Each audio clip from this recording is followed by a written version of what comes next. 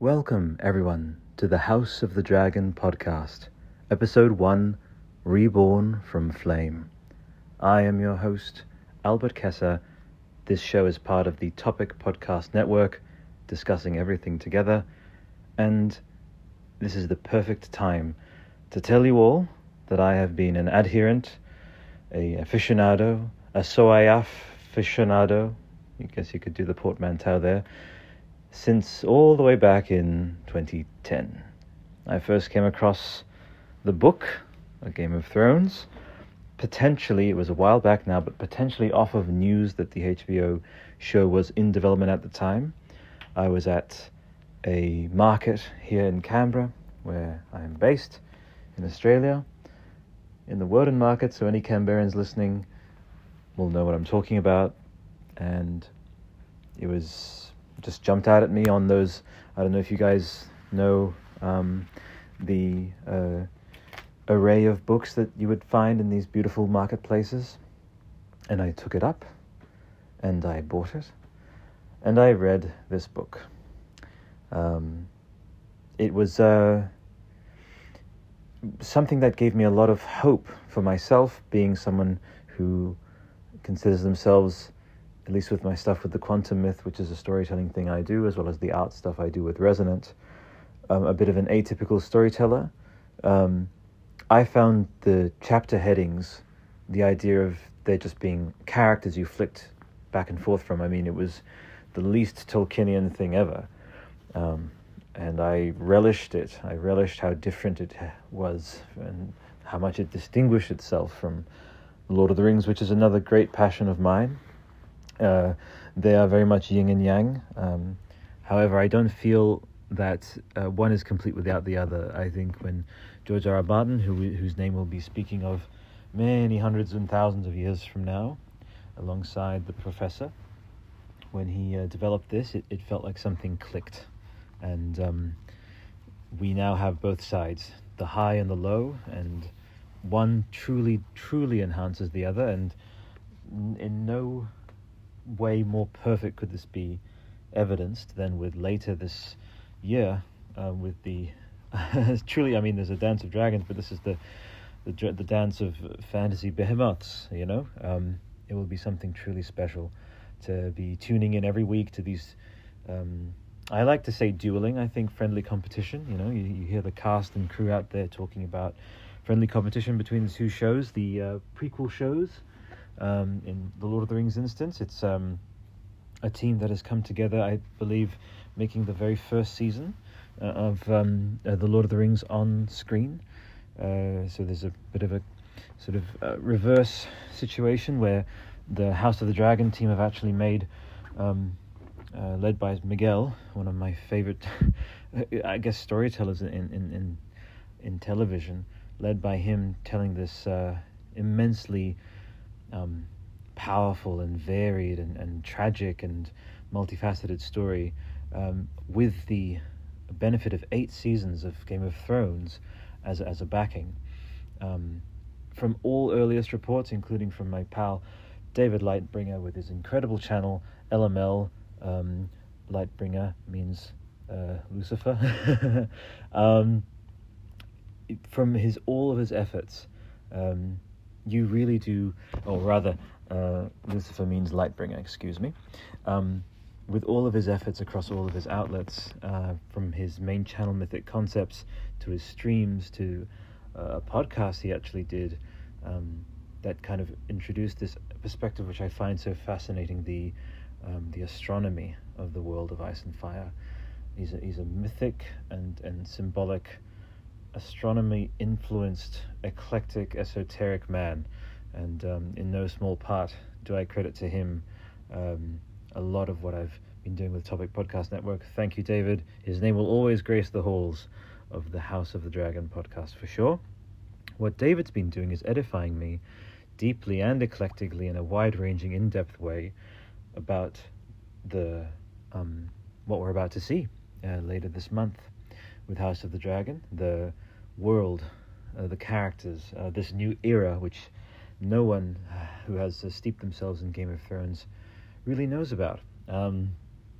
At least from the perspective of the TV show. So, as I'm not sure if you're hearing this first or seeing the Instagram post first, but I'm actually going to be bringing all of you on what I call one of my Westeros walks.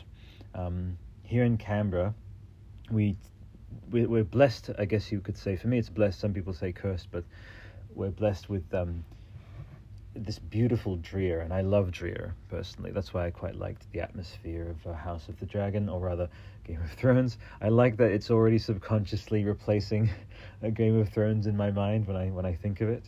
But yes, when you're walking up and down Canberra's bike paths and you see the the trees changing color, basically.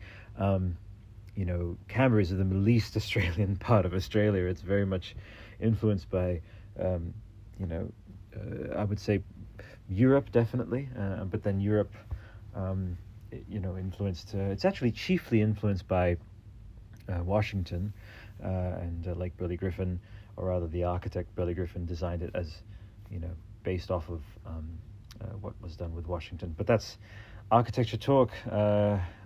We do like to get eclectic, but and take up varied tangents. But for this one, I'll keep myself a bit more. I'll rein it in. Get it? Reign of Fire. Shout out to Reign of Fire, one of the most underrated, starring Christian Bale and Matthew McConaughey. 2002, by the way. It celebrates its 20th year of existence.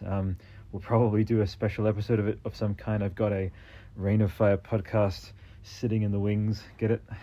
All these wings and dragon puns.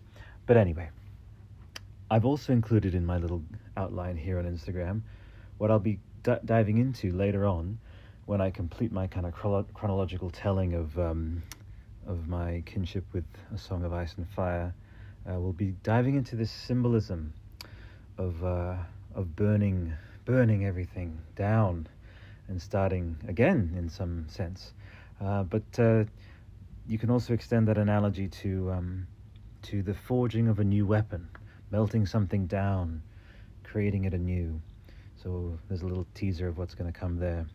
But I'm a big fan of chronology, and in these introductory episodes for all of the Topic Podcast shows, one must begin at the beginning. And that parallels how we're setting forth now. So actually getting ready, getting geared up. I actually do these hikes every day. So way back in 2010, actually I'm not sure if I bought the book, but then and there, but I certainly did, very shortly after begin reading it, whether I borrowed it from the library. And it was most certainly in tandem with the anticipation of the HBO show. And I was in Melbourne at the time, so it's so funny. First point of contact in earnest was Canberra, which is my home, which is also home to so many, kindred, worlds, paracosms, if you will, Zelda, Lord of the Rings. So Game of Thrones officially gets to say that it's part of that, A Song of Ice and Fire, part of that sort of pantheon of things I experienced in this town, which wasn't born here, but it's like my spiritual home, existential, physical, emotional, psychological home on planet Earth, on Planetos of the real Planetos, planet Earth. That's my dwelling. It's my shire, and it's also my wherever the shire is equivalent for you listening in Westeros. It's a bit trickier, I would say, to find a truly peaceful place in Westeros compared to the Lord of the Rings' world, Middle Earth. But I would challenge myself later when I bring on some guests. I'll be asking them, look, hey, where would you set up shop? What clan would you belong to? What would your crest be? That's going to be something we do. We do a bit of that.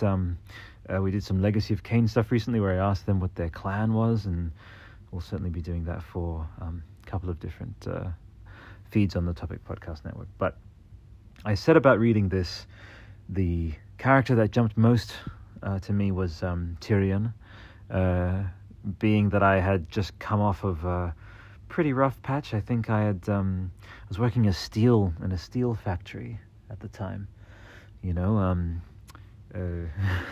It was crazy. I felt like I was sort of forging weapons in a way. But yes, in this suburb of Melbourne, we would go to the steel mill.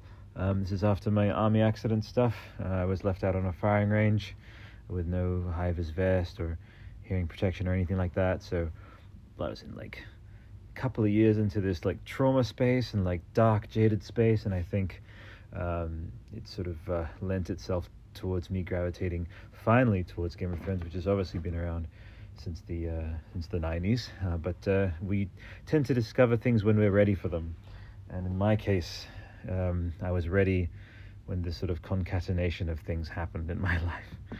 So I think anyone tuning into this will probably be able to relate in some way to, you know, when we discover stories. I always find that fascinating when we dive into with other guests, you know, including David, who's mentioned jumping on the show whenever his schedule permits. My gosh, the man's fiercely flying frog brigade, fiercely flying, frequently uploading, and fucking intensely high quality brigade, more like it, for his content. He's busy. Girl Nettles and Grey Waste Tim, they're going to do an amazing post show.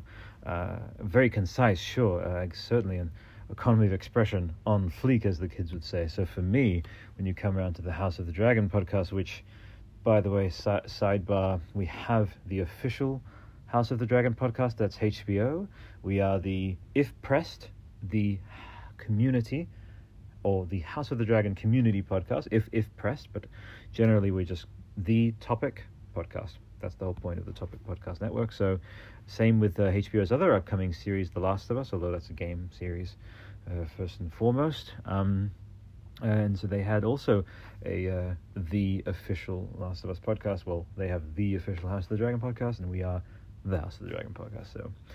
So that's that. And so when you come to me, what I've been doing off of maybe even close to coming up to a decade of just podcasting, video making, analysis, I love to come things from not on principle, but from an organically lateral point of view, and really locking in on timeless archetypes and symbolism, which is truly why I stepped into the podcasting sphere in the first place. I just wasn't finding that my itch wasn't being scratched, so to speak, so I figured I would, you know, create my own back scratcher, or itch scratcher, as it were, because I do like to get, I mean, the negative can sometimes be I prattle a bit, I trying more to reel that in, but it's a safe space when you jump on here. I'm very free out there in the community, and comments being like, hey, if you have these thoughts, these perspectives and theories, please do jump on. I think it always adds to a very rich conversation and ongoingly, ever increasingly multifaceted discussion in the community about this show, of which there will be many, and it will finally be, you know, a space to vent and probably even get some emotions out, because my fiance and I, Ray, she and I went through the whole journey of experiencing Game of Thrones, and there's no talking about it currently, as just like with J.K. Rowling, there's no talking about that, with at least needing to take a bit of a sidebar concerning sadly the creator has taken leave of what of their senses, but taken leave of what we all held dear and cherished about the series. And I would say, if we're going to draw a parallel there, we'll look at Hogwarts Legacy. Basically, they share the same two letters, H-O, Hogwarts, and then House of the Dragon. But basically, it is these people who have who fully do see the core of what the property is about. And in Wizarding World's case, it's we're doing a soft reboot on the public's perspective of the essence of what this is. And I truly hope in that series case, just as I do, and the hope is turning more and more into just surety about it, because I keep just hearing from super well trusted kindred human beings and analysts, and who are like fiercely uncompromising. They're not the sort to be bought out to say such things, but David especially, he's been mentioning just how much the first episode really gives him so much hope, a sense of something being really distilled to its essence, and then further evolved, and the truest expression of, I mean, I can't remember the name of it, but there's a philosophy in Japan about the unending endeavor to find the distillation of what something is at its core, and that is a process that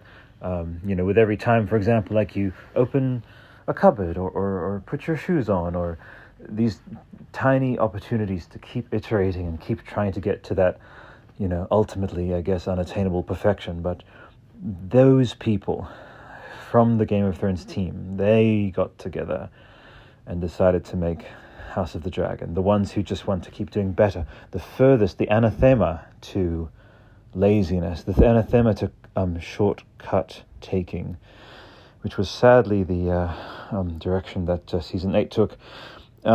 We are a bastion. We are a signal booster to the season 9 slash redo of season 8. We are big proponents of that, especially with how things are going with the de-aging technology. I fully anticipate that there will be enough interest off of this, especially in tandem with the Jon Snow show, to take the opportunity to do some de-aging and to deftly and elegantly make those episodes simply a vision. Have that a season 9 of Game of Thrones begin. Imagine the reality breaking hype of that. They announced season 9. There's even a chance that Kit was just saying that it's a Jon Snow show just to get through the door of the pitch meeting, and then he's like, okay, I lied. You know that meme? I'm in the later video version I do of this. I'll stick the meme in there. It's the girl saying, I don't have Netflix now. We're going to listen to the Mars Volta or whatever. That's on the Mars Volta podcast, which David has also been on, that we do here on the Topic Podcast Network. But for me, that's Kit, and he said, okay, we're not doing a Jon Snow show. We're doing season 9, and you're gonna make all of that. And he's got a gun pointed. That's the meme. Don't worry, it's not that Kit would do that, but we're gonna make everything that happened in that last season seriously, literally one of Bran's visions for the future. There's actually going to be a fully self-aware, however, whatever they'll cop it, I'm sure, from some people being like, well, this is the most meta reality breaking, whatever they'll say, but ultimately all of that will fade away, because what it'll mean is that we will finally be able to feel and see and understand what Game of Thrones should have ended as. It should have stayed to its core, what George R. R. Martin wanted it to be. And season 9, the apology season, I'm sure some more people will call it, but sorry, just putting on the layers. Here in Canberra, it's very cold, so you have to put layers on before you head out on your walk. But yes, the apology season, we are strong proponents for that, and we might get some eye rolls for that. Certainly, I hope you're not, but stranger things have happened, including the Mars Volta coming back after 10 plus years, I'm sure. So brace for that. Brace for many things, off of the back of this behemoth that will be House of the Dragon. So, and now I actually want to tell you this very earnestly. I love dragons so much. My star sign is a dragon in 1988, November. There's another series that I dearly love to my heart. My mother introduced me to a few. One is Temeraire, which Peter Jackson actually bought the rights to. I actually strongly suspect Peter Jackson is in the wings waiting to see House of the Dragon, how it goes, and he will jump in there and ring up Naomi Novik and say, look, let's do Temeraire. House of the Dragon was our proof of concept. The Napoleonic Wars reimagined with a air force of dragons. That's all I need to say. Imagine Bridgerton plus House of the Dragon. That's a brief little kind of, tantalizing, as you're pushing your pram or washing your dishes or fixing your car, whatever, to kind of get you in that mind's eye cinema space of what that'll be. And back on dragons, this is going to be a battering ram. It's going to knock down the same way that True Detective, I think, did with the idea of extremely high-powered actors taking that center stage. There was a tangible, palpable feeling with that show, again spearheaded by HBO, who tend to be trailblazers in this space of the series. With Sopranos, one of my dearest, most favorite series, next to our own homegrown series here, Rake. Extremely authentic, and grounded and real series. Obviously, Rake's very, non-fiction with it. It's just like Sydney, basically. But when you're looking at Sopranos, you're looking at Game of Thrones. Like, no matter what the setting, the authenticity of the performances, the true to the human soul and core of what each figure is going through, that is the blood of these series, and that's what the Double D forgot, sadly. So, we're not going to be speaking too much of those two on this show. We're going to be speaking about an amazing, amazing human being whose story I really enjoyed hearing about, getting this underway. I'm talking him up because I want to do like the wrestler thing. He shared his story at San Diego Comic-Con recently. I so loved his kinship with George R. R. Martin, that he basically said, "Look, hey, I'm in town. Let's meet up. Let's talk." It's my boy. It is Ryan Condal, who we hope to have on the show at some point. I'll make a prophecy. Why not? It's House of the Dragon. It's Game of Thrones, so prophecies are welcome in this space. Episode 10. Let's be ambitious. We had Paul Romano. I'm looking at my Mastodon vinyl now. He chimed in on episode 7 of the Mastodon podcast, and an exceptional artist who has been, part of that. Mastodon, come on. We all know Mastodon off of Game of Thrones. They were wildlings.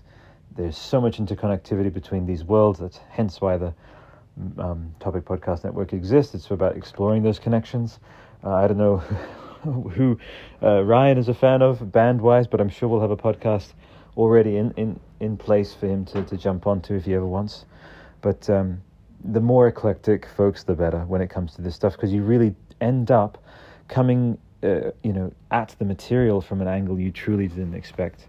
And it is always, especially when there's a spirit of sincere curiosity and wanting to explore just about as many angles as there are to something as possible, you tend to have this extremely additive and then enhancing experience, which I've always found podcasts, for example, Vati Video, my fellow Aussie, doing some of the Elden Ring stuff. We have an Elden Ring podcast, and I've always, every time I've recorded, and I actually spoke with him back in 2016 when we were at a Dark Souls event together, and I actually was telling him about a Miyazaki compendium I was putting together. So imagine, the world of Ice and Fire, but I was planning on doing that for the world of Dark Souls. And what ended up happening is they made the official compendium. It's perfect, very exhaustive. I still might dive into that later down the line, but the idea is that with Vati, for example, like those games become tangibly,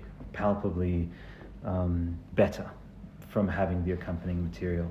The soundtrack show, someone was talking to me on Reddit just about some of the music analysis stuff I was doing for the Rings of Power, how Sauron's theme has 10 notes and, composed by Ben McCreary.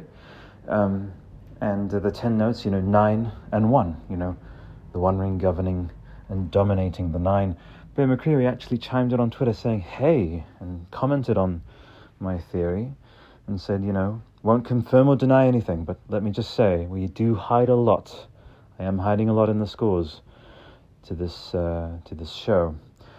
And so I highly, highly encourage you, whether it's starting your own podcast. We're not sponsored, but Anchor certainly does make everything very streamlined. This one will go out to Spotify later tonight, and tomorrow morning it'll be on Apple, even if it's our first episode. It is so additive. It is so enthralling and engaging to rediscover what we're going to be doing throughout this episode, that motivating fire for why you have this kinship for something, any subject, and the effect of it is truly like, well, if I was so excited about recording a podcast about something, and I went to all that effort to create the art or whatever, just that process of immersion and engagement, it's a very special thing. So David, very wisely, he just gave me some advice. He's like, make sure not to talk too much about podcasting. And certainly I'm not, jumping outside of the podcast for a second and talking about that. That's that's for this little bit, just when it's about you guys and encouraging you to do that, please do. That's just a little mini PSA. And we're back. So we are just about ready. I'm just going to get a scarf and a mask. The mask probably won't stay on because I want to be able to speak clearly with you all. But yeah, we're just about ready to head off. I'm wearing the big headphones, so I think I should be fine.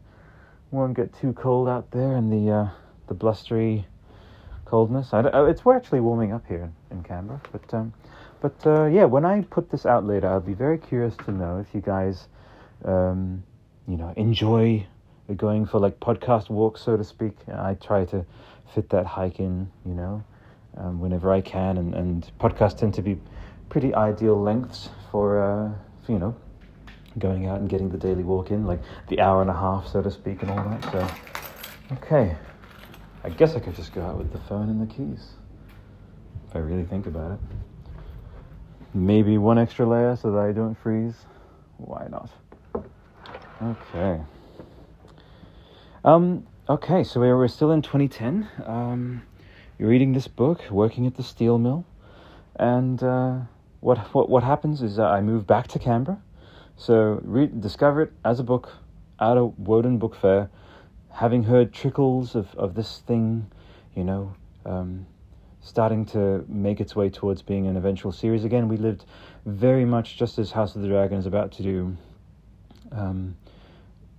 almost like in Dragon Ball, how they do the same thing but with the weights on, like with these. It has this this skin.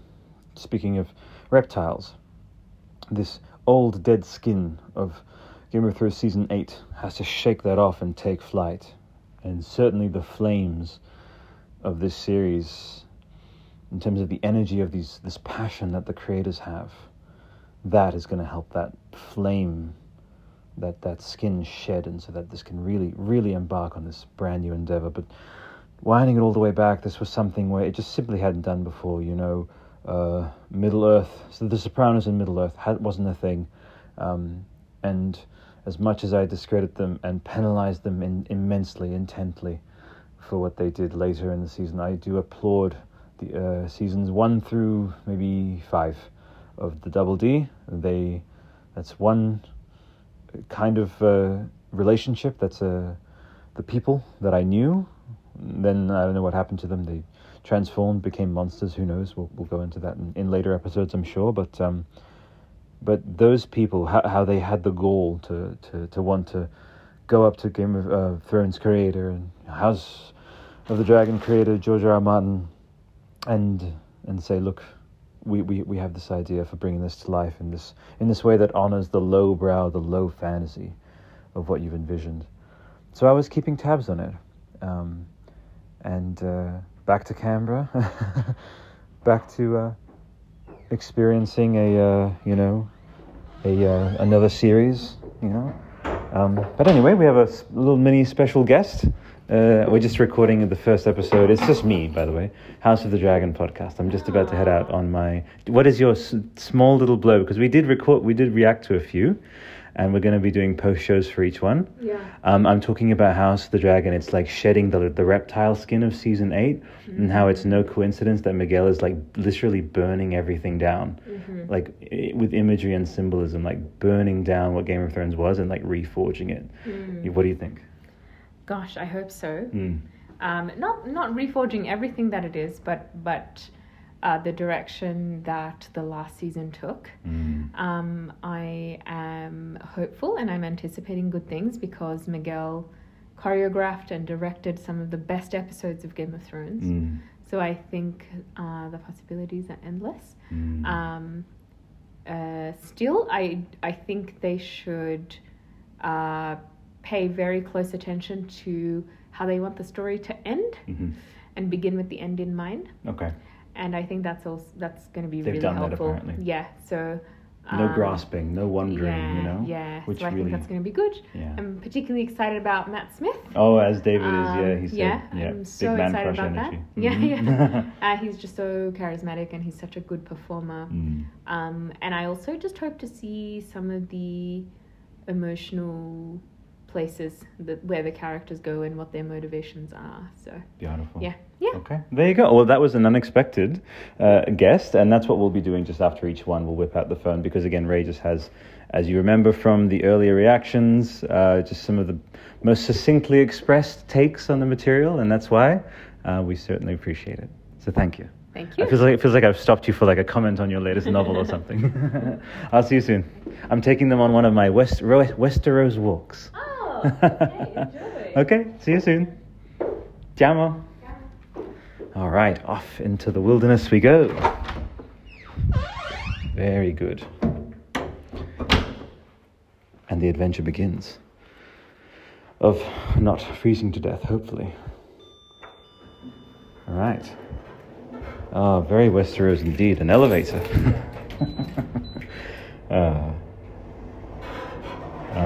Well, I'm descending from my eyrie, so to speak. I was thinking about this as I drove to work earlier today. My red car, I was like, a Targaryen going to work? Yeah, they would just be like, instead of like going up to the highest level of the parking lot, they would just fly up and it would be like a rookery. So once again, I'm bred on Warhammer as well. I am so desperately in love with the Bretonians and that aspect of them, that they have these Pegasus Knights, and that they have, I think they called them rookeries there as well. But yes, the idea of dragons and saddles and all of that, haven't even really hit me just how dream come true that is component of this show, and that'll probably derail me completely, this idea of being able to watch this show that my word, basically is a dream come true show in so many ways. We're going to have multiple dragons, not just the one. It is the age truly where they were ascendant, the Targaryens. I think one of the showrunners said that they wanted to basically portray the fall of Rome, just before, I think Ryan put it this way, just before the bloom coming off the rose. And so that's what I can't wait to experience as well, most certainly. So but yes, diving on into the timeline, we're talking about Wattle Crescent. If I want to take you fully on this journey with me from 2010, discovering the book in Canberra, moving to Melbourne, working at a steel mill, feeling very like, ooh, look at me, I'm a blacksmith, and I'm going to like Melbourne libraries and borrowing Game of Thrones and reading it and getting psyched for the show. Then back to Canberra, and woe betide. Terrible relationship, awful. I got super derailed, but it was a weirdly Game of Thronesy existence. It was very intense. My ex had a couple of horses, and so I was like tending stables every day, every morning before work. I'd grown my hair out, so obviously obligatory longer hair for fantasy series, which I think there must be probably some YouTube video saying like, why do fantasy characters have long hair? Well, it's simply easier to manage than going to get your hair chopped too often. I think it rings authentic to have your hair longer, and once again though, as with the Matt Smith recent like elf cop, some stuff there that David was talking about, I think the hair lengths have all been authentic across both shows, House of the Dragon and Lord of the Rings. I don't subscribe to the like all elves must have long hair thing, and you'll see not all Targaryens have like super long hair either. So there's that. All right, and people have different hairs. Gosh, why are we debating that? But yeah, so back to Canberra, and terrible, very awful. I would say she probably, who knows if she's mellowed out now, but it was a bit despotic. It was, I felt like there was a bit of a tyranny going on, emotional tyranny. And so I was consider this, folks, like all veering towards why I really did connect with when I fully did dive into Game of Thrones, as we all did in that sort of 2010, 2011 space, certainly going to 2012, which is when things really exploded for the series. I was like primed for it in my personal life too, which obviously you never hope for such things as infidelity, which sadly happened to me. It was very intense, and there was even blood. She was a very unwell person. I think there was a knife that there was the self-harming, and she then lashed at me, and it was crazy, and there was hospital visits and scratches, and it was basically, and I had for the longest time told my fiance Ray, different person obviously, met her shortly after that very intense period of relationship side of things, but it was I kept calling it my HBO years. I just now realized why. As I was very much in tandem with, we sat down, one of the few peaceful nights, as it were, was sitting down to watch an episode of Game of Thrones. She, in the way that she would, created drama around it, and I think drew some false equivalencies with certain aspects of the show about, like, you have to be delicate about people's triggers and all that, but there was a case of, without getting too crazily personal, is I'll just put this out there. Some people don't keep as tenets of themselves this authentic and true, let's say relationship with like terrible experiences. Some people overperform it, some people gatekeep it, some people don't manage it very well to the point of kind of unwarrantedly making other people's life miserable. All of this human drama stuff, you might be like, Albert, we're talking about, a fantasy show here. It was like, if any of you know the first thing about Game of Thrones, it's like truly not about fantasy. Happens to be the setting, happens to be the world that they're in, but it is about the human relationships, and it is about the betrayal and the madness. And it was a time of madness for me. It really was, and I felt spoken to when I experienced the series. The first thing that struck me about the show, and it was the episode that's really like first instance, everyone's like their first word, first album. My first recollection was sitting in Torrens, in Canberra, with this person beside me. Later, only a matter of months later, it was over, but I was watching this, and it was Danny, and it was Drogo. It was Khal Drogo. And the nuance of what later became this kinship that they found, obviously it started very rough, literally rough. The rape, that was unquestionably what was happening there. Obviously later the layers of that relationship revealed themselves, and she grew to truly love him, not out of a Stockholm syndrome thing, but out of a true kinship and resonance with his like pure defensive and feminine honoring masculine. Like that was Drogo, and I still think what happened to him was a tragedy, certainly, but the layers revealed themselves. So it struck me as this, whereas Tolkien certainly has its layers in some components, maybe on the lore side, maybe on the history side, and House of the Dragon and Game of Thrones have their layers too, but certainly I don't think I'd be courting controversy by saying that Tolkien, compared to someone like Game of Thrones creator George R. R. Martin, lent his efforts elsewhere, maybe more on the language side, maybe on the mythology side, but George, the Jersey raised man that he is, the man who is so inclined to psychology and inclined to relationship dynamics and courtroom drama and betrayals and unexpected twists and such, like that's his bread and butter. It's what really draws him, as well as the world building. So you basically get a double whammy with the guy. He has the world building chops of Tolkien, obviously not really surpassing him because of that language component, though I think Frommer, I'm not sure, Paul Frommer, he does the Na'vi language, and we have the Avatar podcast, which we're hoping to get Paul on down the line. We had the guy who created the beautiful font on, Josh from the Swell Type, but slowly making our way across all these lovely unsung personnel. We'll probably have a chat with some of the graphic and layout promo material people from House of the Dragon, get their takes and go from there, but that's a tangent. But yeah, that authenticity in all components is what really hit me.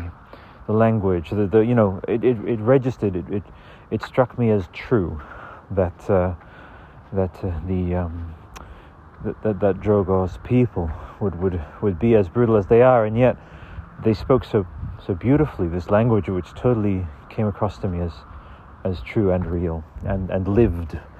It had all that component of grittiness of HBO, but then literally no better elevator pitch, I guess you could say, than The Sopranos in Middle Earth. Very much so. And love at first sight, truly. There was no part of like, oh, I watched it, then put it down, then picked it up again. No. I was like all of you. When that series hit, it was as I guess I'll just put it as elegantly and classily as I can. I did everything I could to get my hands on each of those downloads. It was very tough at the time, being able to get some of this material at the same time as the US. Things are much easier now. Binge, we have here, is the Australian version of HBO Max. They're already advertising it with the banners and such. We'll get it just like the latest Better Call Sauls and stuff. That's all coming out now. But back then, 10 years ago, no. Like, actually, no. It was much rougher. So in the edit, I'll see. I want to take photos desperately, but I wouldn't want the recording interruption. So maybe I'll take a photo at the very end. But here begins our 1 hour and a half walk, where we'll be going across all sorts of different subjects. I'll be bringing up pictures, talking about some of the news reports, but all of that, of course, not before we finish our little chronicle here. So, watching the series, I moved immediately. Okay, so the infidelity happened. It was awful. It was so much emotional upheaval. Not good. It's not nice to be cheated on, and I was cheated on, and it was no good. No good, very bad. So I road tripped to Melbourne, hung out with parents for a bit, and then made my way to Queensland. Very fiery, the Summer Isles. I needed to take a sabbatical. First of all, I can't wait to see the Summer Isles. I can't wait to see some of these seafaring folk, these other lenses onto Westeros, which we have not seen before, or Planetos rather. Thank you to the Lightbringer folks who introduced me to that term. So yeah, I was just astonished. I mean, it was an anchor after such a tumultuous time. Breakups are never fun, folks, and nothing quite like having that it is quasi-escapist, really, because you're talking about a series that contends with the depths of that kind of ultra relatable dynamics between lovers, between keeping faith, being faithless, even angst is certainly portrayed very well in that show. So we have these art and storytelling and entertainment shaped friends, I guess you could call it, which I'm sure many of us can relate to, especially when the material is so strong and speaks to the human condition in such a true way that they go on to become things that we just are able to call upon, to use as basis for my fiancée Ray. She discusses this with what she does with leadership and mentoring and such. Everything and anything that can be used as a basis for discussion, as a launching platform for deeper inquiry or wider ranged or further in-depth inquiry about oneself and that kind of thing. It's beautiful. And when we were watching Game of Thrones, we would pause and talk about Tywin and Arya. We would pause the episode, which we probably likely will be doing. Might be collating a whole bunch of voice memos for the show down the line, but we found that those instances actually were so additive and so resonant and true that we ended up just getting so much out of just pausing. And we did this with The Sopranos. We regularly do this with Rake, of course, too, because it's just astonishing. Just for example, fatherhood with Ned and his children.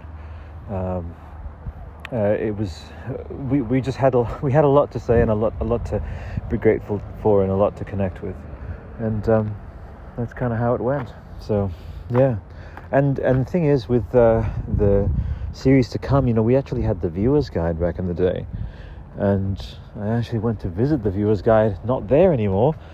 That's no fun. So hopefully they'll reactivate that and we can fully experience how, because I really loved that viewer's guide. It was so interactive, and hopefully they relaunch some semblance of it, because I think that would be very additive. And also, I just want to take a little moment to just really do that. I suspect if I would have energetically be able to put my fingers on your guys' pulses, I'm starting to feel it, or your finger on my pulse. I'm starting to feel that pure ecstasy of Game of Thrones, like fucking House of the Dragon, folks. Like, back we go to a song of ice and fire, like it is beginning again. Okay, it's like, it's so cold out here, but because I'm stoked and hyped, I didn't put nearly enough layers on, because I just wanted to like launch out into the world and start riffing with you all. But that is honestly starting right now, folks. So it's and I want you all to also cast off any kind of like shell of jadedness, shell of caution. Like, it's really, from what you've seen of the show, the early reviews from the premiere, the earnest, honest endeavor to really just draw that line in the black, Dragonstone sand between then and now. Like, that's happening. You can please feel free to allow yourselves to be excited and to step into that, that childlike, very different from childlike anticipation and joy and hype. I think that's very important to do now. It's time. We're looking at currently it's the 8th. That leaves maybe about 2 weeks until the start of the show on the 21st. By the way, I mean, it will be what it makes of itself. Certainly, there won't be any, especially not now, post-COVID as well. People have much higher tuned and better tuned bullshit detectors. They most certainly won't, die on the hill of trying to sort of convince themselves the show is good. Like, we all basically, our baseline line of exhaustion as a species, like, lowered considerably, which means that only truly magnificent series can like punch through that to go on to take up, their own place, well-earned place in that pantheon of phenomenal shows. Game of Thrones 1 through 5, Sopranos all the way through, etc. So, and True Detective season 1, certainly. That's, House of the Dragon has to fight a lot, but it will, and it feels like it's doing it effortlessly because of the people involved, because of the earnestness with which they're tackling this, the lack of jadedness, the insistence on not cutting corners based on feeling like, well, they'll, the audience are jaded and they're gonna not give us a chance, so we'll just, maybe ratchet it back, not put as much into it, because as a preparation, to brace themselves for being lambasted or whatever. But they show absolutely zero signs of that sensibility, like no sign whatsoever of wanting to coast on their laurels about this. And it's very, very, very hope-bringing. They're almost, again, that Dragon Ball Z reference, I guess, Dragon Ball Z, House of the Dragon, but they're setting themselves, they're putting on even more, sort of, I guess you would say, like the weight. They're feeling that weight, and yet they're also carrying it with them, knowing that that's what they need to address, but then ultimately shedding it and taking flight, for sure. Okay, so 2012, 2013, I mean, you were all there. You were all there with it. We were all one organism, weren't we? Every single week when the premiere had been announced, it was this ritual, my fiance and I was in the middle of uni. It was a specific chicken shop. You'd go to the chicken shop, you'd get the crinkle cut chips, you'd get the beautiful tasty chicken and the gravy and the tomato sauce, and then you'd pull up the tiny little uni couch. You'd gather around your computer invariably, because it was unthinkable to be able to like jerry-rig stuff to be able to put it on a screen, and you would watch it on the laptop. Generally, sometimes, often without subtitles, and on 720p, whatever. But it may as well have been 4K to us back then. It was so exciting to hear that theme strike up. You know, Ramin Djawadi returning for House of the Dragon, certainly. So just take stock of that, folks. If it was something that generated that much gratitude and that much joy, with all those constraints, you know, we didn't have the 1080p. Certainly the sound system. I mean, laptop speakers, baby, right? And often we, because Ray and I wanted to watch it together, we didn't use the headphones. So we just it was very much those plucky little laptop speakers, you know, carrying us all the way to Westeros, all the way to the world of A Song of Ice and Fire. The world of Ice and Fire, you know. Every single episode, folks, it was a true, like, we always had a conversation about, like, that was the greatest piece of art and entertainment I've ever seen. Like, there were regular moments where just the level of human performances and writing, cinematography, symbolism, you know, narrative, the plots, the twists, it was world class. It was, and then we loved also the ancillary materials, you know, the inside the episodes that they would do. So additive and so immersive, to really like feel like, okay, well, we see this episode, and then we get the creators, you know, for, I believe they were around the 10 to 15 minute mark, conversation with George whenever he would chime in. I think later on he just ended up having other things going on, and for whatever reason he petered off with appearing in them. But season to season, always so enlightening. And then, I mean, we're talking about me doing uni at the same time, so then I would have uni that maybe I would have certainly have a complex relationship with. You know, even if it was creative stuff, I just was just not connecting with it in many ways. But I got through it in the end, graduated in 2017. Fun stuff, but I always could count on Game of Thrones to as I almost like realign myself. There was other shows, you know, there was True Detective, around about that 2014 mark, but it was, I mean, indisputably, it just became, once again, folks, remember, House of the Dragon, yes, I love that, love making that mistake, but yes, Game of Thrones was synonymous with quality, you know, synonymous with, like, well, this can be that, and that can be this, but we can always count on Game of Thrones to be good, you know, and that's certainly what it was. I mean, I could kind of maybe like rattle off, like, I mean, there's no end to what I could go into in terms of specific moments throughout that show. I gave you the first one, which was Daenerys and Drogo. I just love that Khal Drogo, Drogon. What a beautiful tribute later when the dragons were born. I love that parallel also of, like, we're seeing the world when it was brighter, less, you know, obviously I wouldn't call the world of Game of Thrones, you know, seasons 1 through 8, post-apocalyptic in any way, but someone was talking about how the Lord of the Rings trilogy, if that's post-apocalyptic, then that would make Rings of Power this time of prosperity to sort of witness the height of things, the unglimpsed height of things in live action, which, once again, it truly boggles the mind to imagine that we're about to experience both of those series sort of emerging as one. And that's a conscious thing. It's not like they weren't aware that they'd be doing this. Both of those premiere dates are holding fast too, so no one's budging. And I think it'll be all the better for it. What a wonderful clash. A clash of titans, I guess you could call it. For sure. Okay. And I mean, how about I just give you, I mean, the Red Wedding, of course, there's no discourse about Game of Thrones where you don't talk about the impact of that episode. Certainly tears were shed and screams, you know, erupted from my uni accommodation of, like, no, like, just collectively.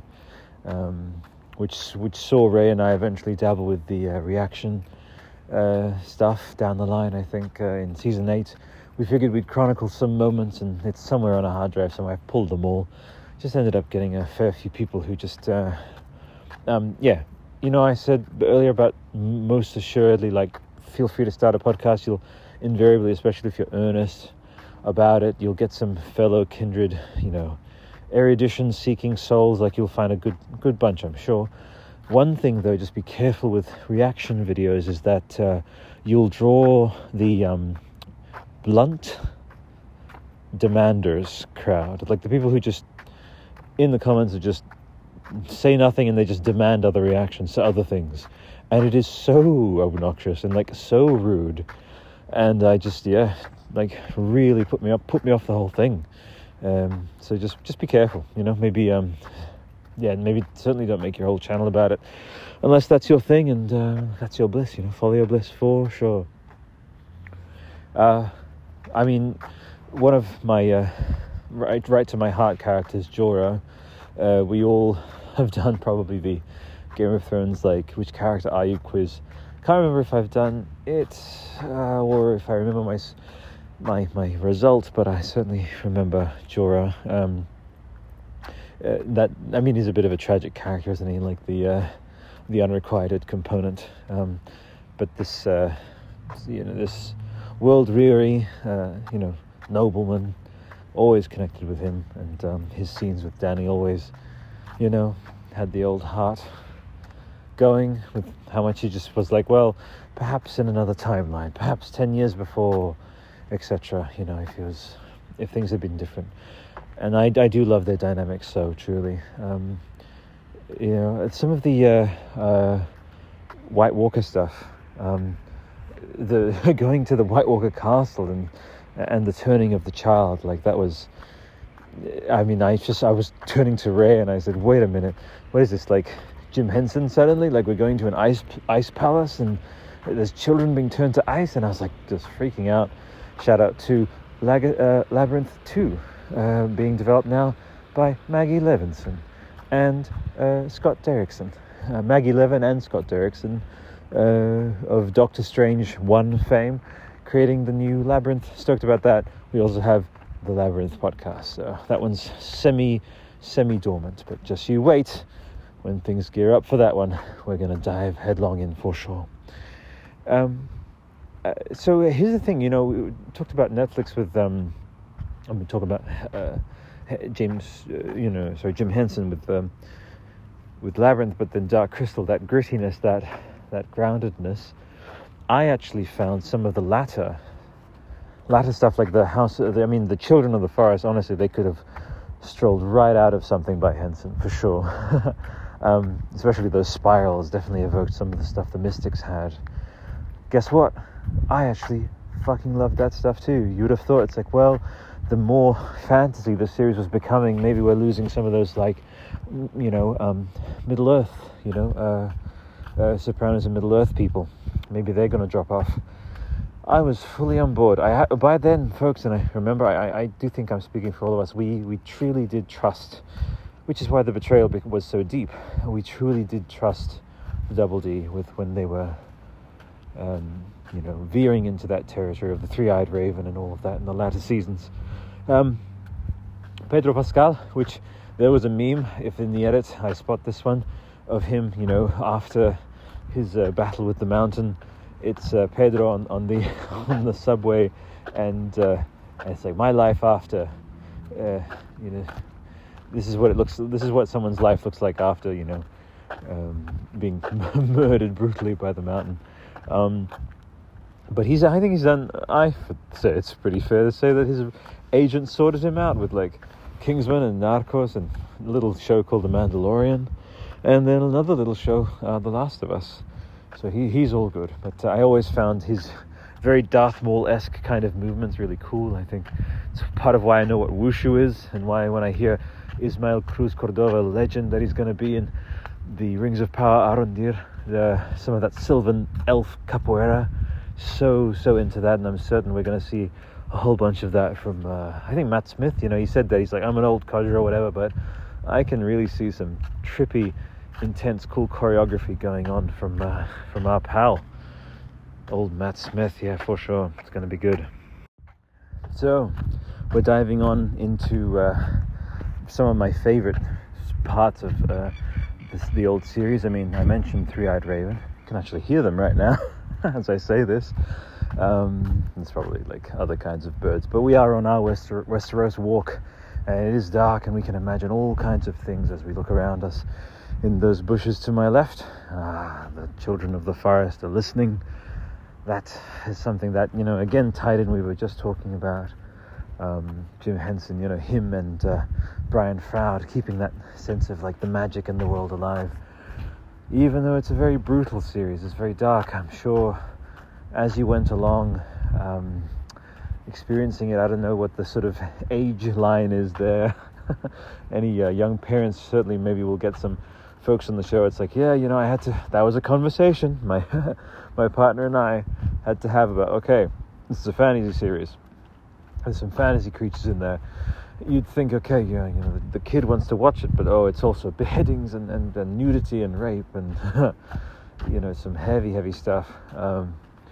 But yeah, I certainly, when I'm watching it, I mean, there's a sense of wanting that magic to be there, and I actually, especially with some of the latter season stuff, I was like, well, this is nice. I love that it's grounded. I wouldn't change a thing. It wouldn't change how grounded Game of Thrones, is with its sort of human-centered drama. But anytime I would see in the fringes with George telling us about the children of the forest or magic of any kind in the world and wonder, like, I do love that. And so because we're in an earlier time, and in I guess you would say implicitly more fantastical time because of the presence of dragons, then that would by default mean that we have a higher likelihood of seeing a few more fantasy-esque aspects, perhaps some other fantasy-like creatures. Just watched the first episode of The Sandman, and seeing, 3, 2, 1 spoilers, but nothing too crazy, but as in not spoiler-wise, but visually this was crazy. The realm of dreams, seeing these giant pegasi and griffins and strange fantastical creatures I would love to see. And certainly with David talking about some of these very far off lands, of like purple-eyed lemurs and the land of 10,000 tigers, and it's like something about House of the Dragon is also stoking that kind of excitement of, we're going to be obviously focusing on the Targaryens. Emma Darcy mentioned it being a domestic drama,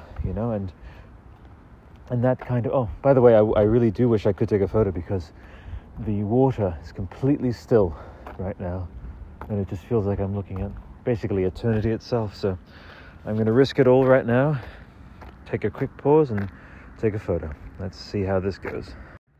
Okay, let's never do that again. It was so stressful taking that photo and being like, did I just delete the whole episode? Luckily not. Thank you to the Anchor app for being extremely solidly well built.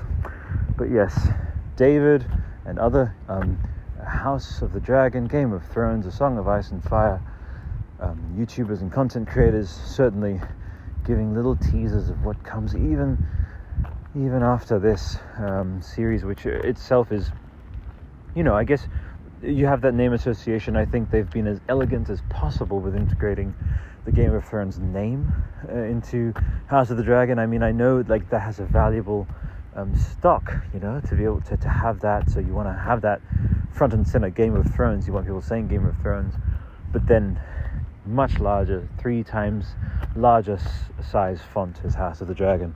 And I like, as you can probably hear, again, you can't fake this kind of thing. I'm just stumbling into saying House of the Dragon anyway. Like my body on every level is ready for House of the Dragon to take that mantle.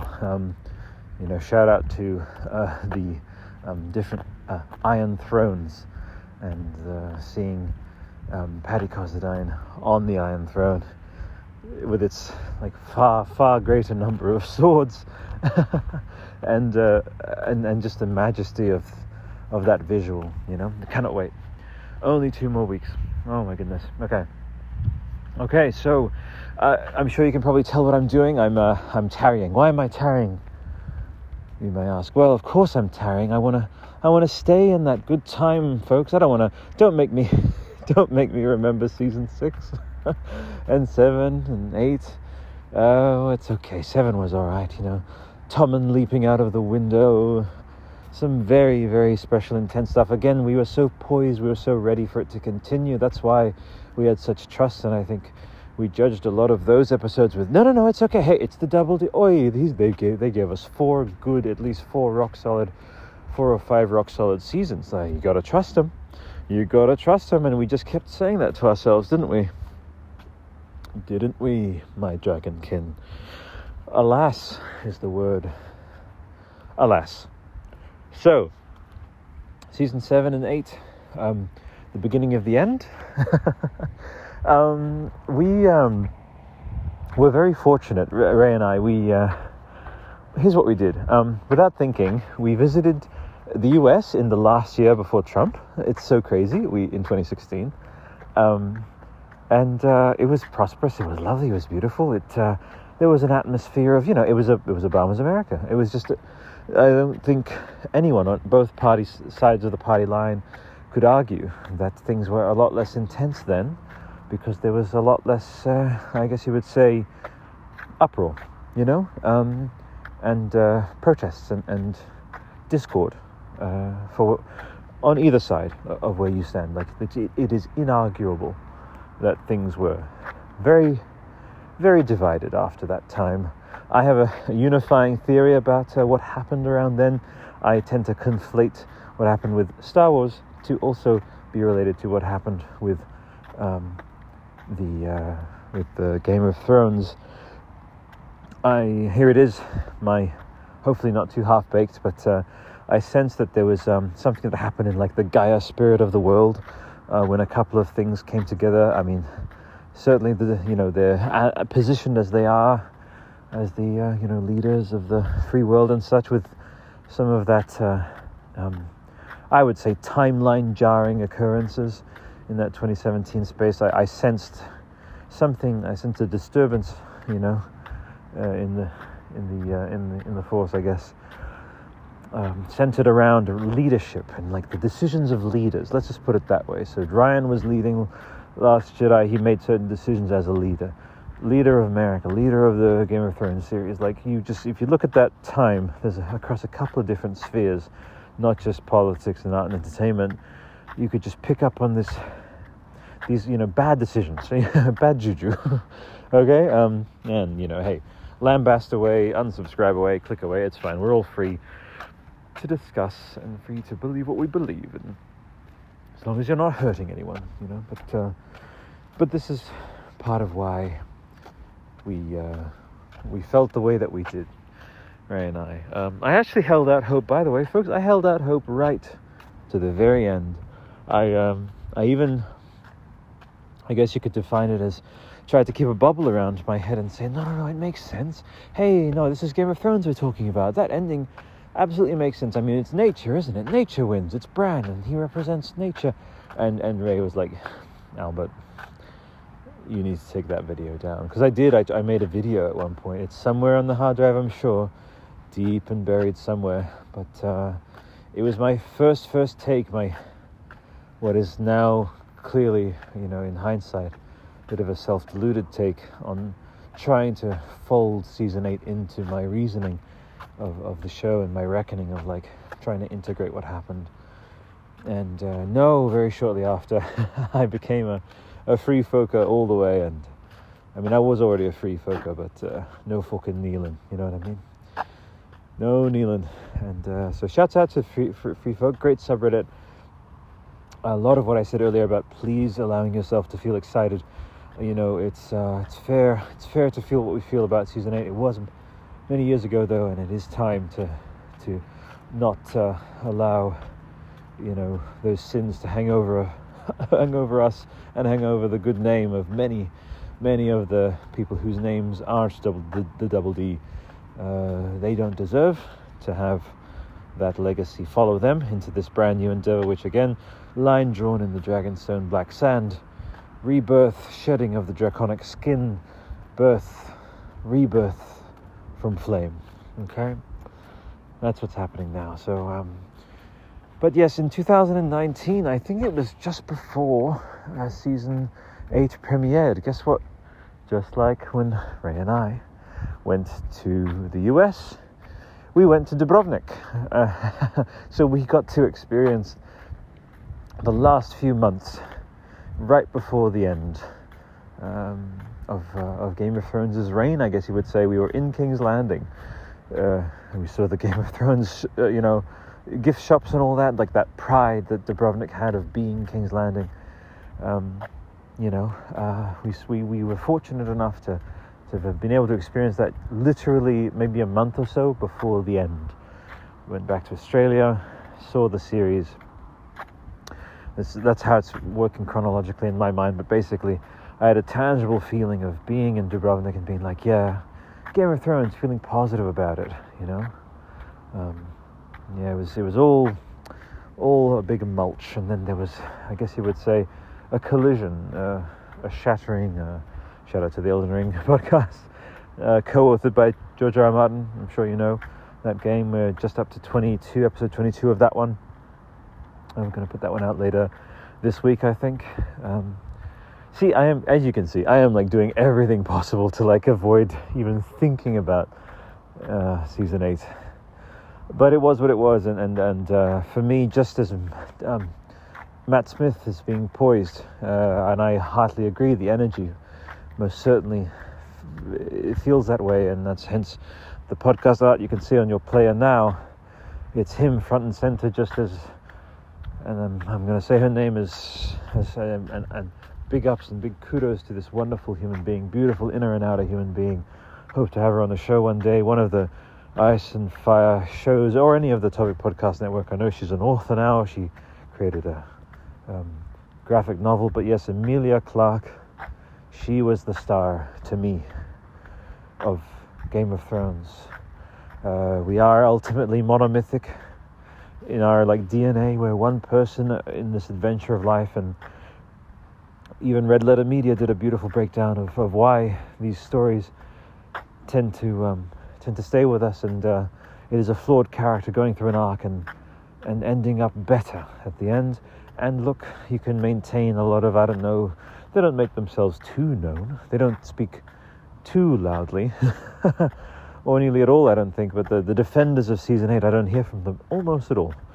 Maybe it's just we can't handle even trying to go there emotionally. Many people just downvote them to oblivion, so it seems like they don't exist, but they trying to say, like, Game of Thrones was, I can imagine them at least trying to say it was just being true to its like subversive nature, and then you're entering the Rian Johnson camp of trying to justify in a meta way, like, I made this decision with Luke so that you felt that discomfort, and that's what the universe and the galaxy feels because they feel betrayed, and it's all meta, and it's like truly, well and truly no. I mean, it's like trying to convince Joseph Campbell and saying, look, because of this character going through a trial in this chapter of the book, I'm actually going to tear the page of the book so that you understand that when this character is going through this, that you see it on the page, like the page is torn. And Joseph Campbell would say, what? I mean, that is just destruction of property. I mean, that's just, like, that's not how stories are conveyed. Frankly, you're actually deteriorating and lessening the stories itself's chance of surviving the aeons. You want an intact page. Another analogy I had was, don't break the plate. Please have as much fun with the recipe as you like. Make as varied and as different food as you can imagine. I mean, that's the art of the culinary discipline and the culinary art form. Like, it's the food that you create the different art forms of. But you don't break the plate and tell me that you're trying to do something different. I mean, think of when, and it's usually quite sad, when in like a movie or something, someone's like, I broke this, but teacher, it's now I want you to think of me breaking this as like this was deliberate, and see how it just registers. It's like loser talk. It's Lazy and loser, I'm sure, etymologically connected in some way. They might be root words of each other. But lazy losers, lame, lazy losers is the big, lame, lazy loser energy from season 8 with the unthinkable, like the complete trashing of the integrity, the character integrity, making suddenly characters dumb as doornails out of nowhere, with very little, if any at all, justification. Or attempt to fold it into the in-season canon. I mean, I remember when John basically became like a puppet that its batteries were going out. I mean, he could only say 2 or 3 words like "my queen" and stuff like that. Like by the end of season 8, it was very sad. And one of the things is, you notice in season 8, the production quality, the CGI, the presentation, all of it is magnificent. And you mourn, you sort of cry a bit inside your heart for those who put so much effort into every other discipline. Like the writers, like those are the people you trust to make sure that your work goes somewhere, has some purpose other than existing unto itself for its own sake. Like that, all artists want to feel like they're adding to a whole of some kind. And sadly, with Game of Thrones, there was a shattering, certainly. And I actually mentioned on an episode of the Elden Ring podcast that it just so happens that around about when Game of Thrones was ending, in a bad way, from the creative point of view, from the story integrity point of view, Miyazaki happened to show up and say, "Hey, want to write a story for us? What have you got for us lore-wise?" And I believe he wrote from his core, he wrote from his saddened heart about a world that had shattered. And specifically that word shattering comes to mind. Like, he is Ethan Klein talked about this, an extremely good breakdown of what happened. I mean, he's a much more unfettered people were saying I'm profane on the Mad Max podcast side of things. I mean, Ethan, fucking love you, mate.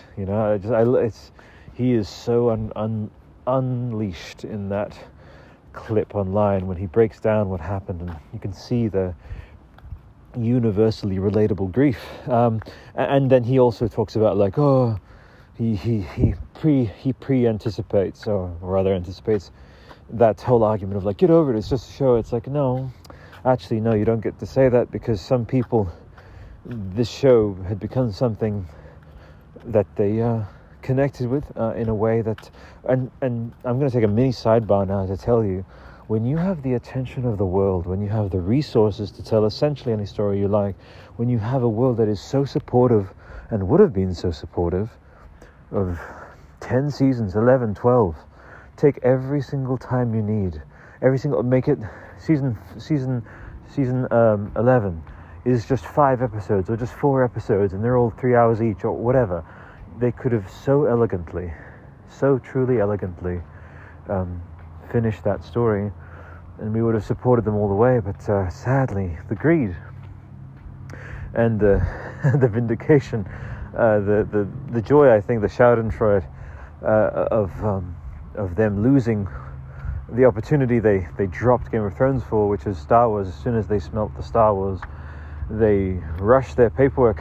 They rushed everything to wrap things up, and by the time they had made their way over to the Star Wars side of the room, they said, well, we just saw you on your way to our booth. You just pushed over like a bunch of kids, and you like kicked an old man in the nuts, and you like slapped a whole family across the face, and you just pushed a whole bunch of people aside just to get to our booth. We don't fuck that. Like, fuck you. We don't want to collaborate with someone who does that. And now they're well and truly pariahs, even more so than Rian Johnson, which it's Rian Johnson with Looper and Knives Out, and I'm so looking forward to Glass Onion, which is the sequel to Knives Out. He's an extremely talented filmmaker, and you can tell the double D, seasons 1 through 5, that's their equivalent of Looper and Knives Out. Like, they've proven. That's what's so tragic about it, is that deep down we know that they were able to tell something better, to handle the material better. But it was a sad time. We lost Danny, round about the same time we lost Luke. And it was sad. These heroes, these monomythic figures. And by the way, yes, we lost Rey as well, because Rey also became a victim. Her character integrity eroded because that was it, folks. The potential of these characters.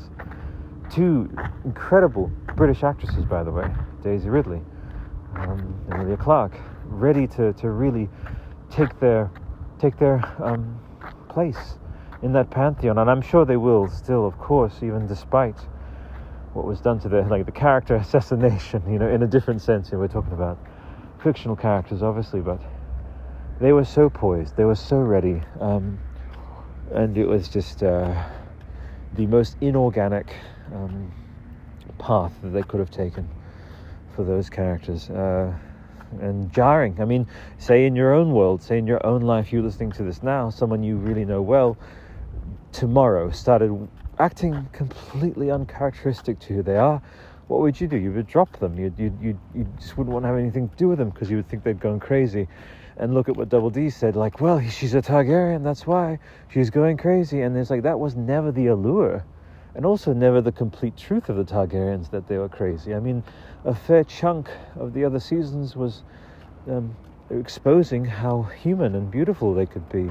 Talking about some of the rulers. Certainly we're going to see that in Paddy, and that's why I think they're really pushing Paddy Considine, like to really demonstrate, look, this is a good man.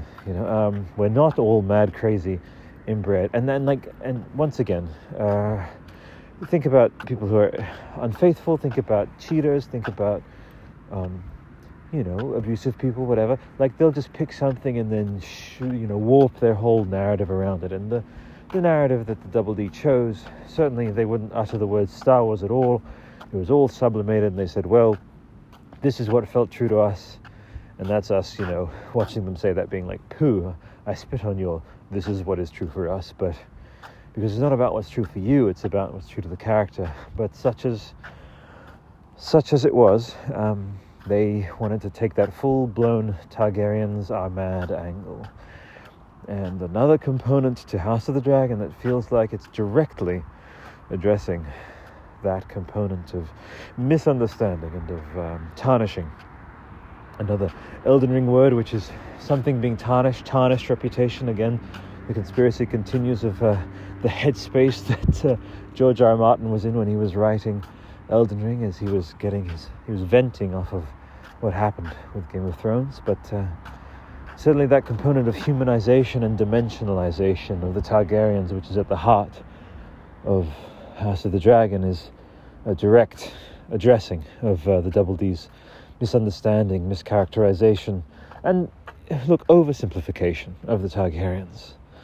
I mean, they're addressing that head on, and Miguel, you can see veiled anger. I'm sure they had to edit around some stuff that he said about the Double D, but in some of the beautiful previews, including A New Reign, which I love so much, great little preview there, it talks about we're not just doing things for the sake of it. It has to make sense within the integrity and the authenticity and truth of the characters themselves.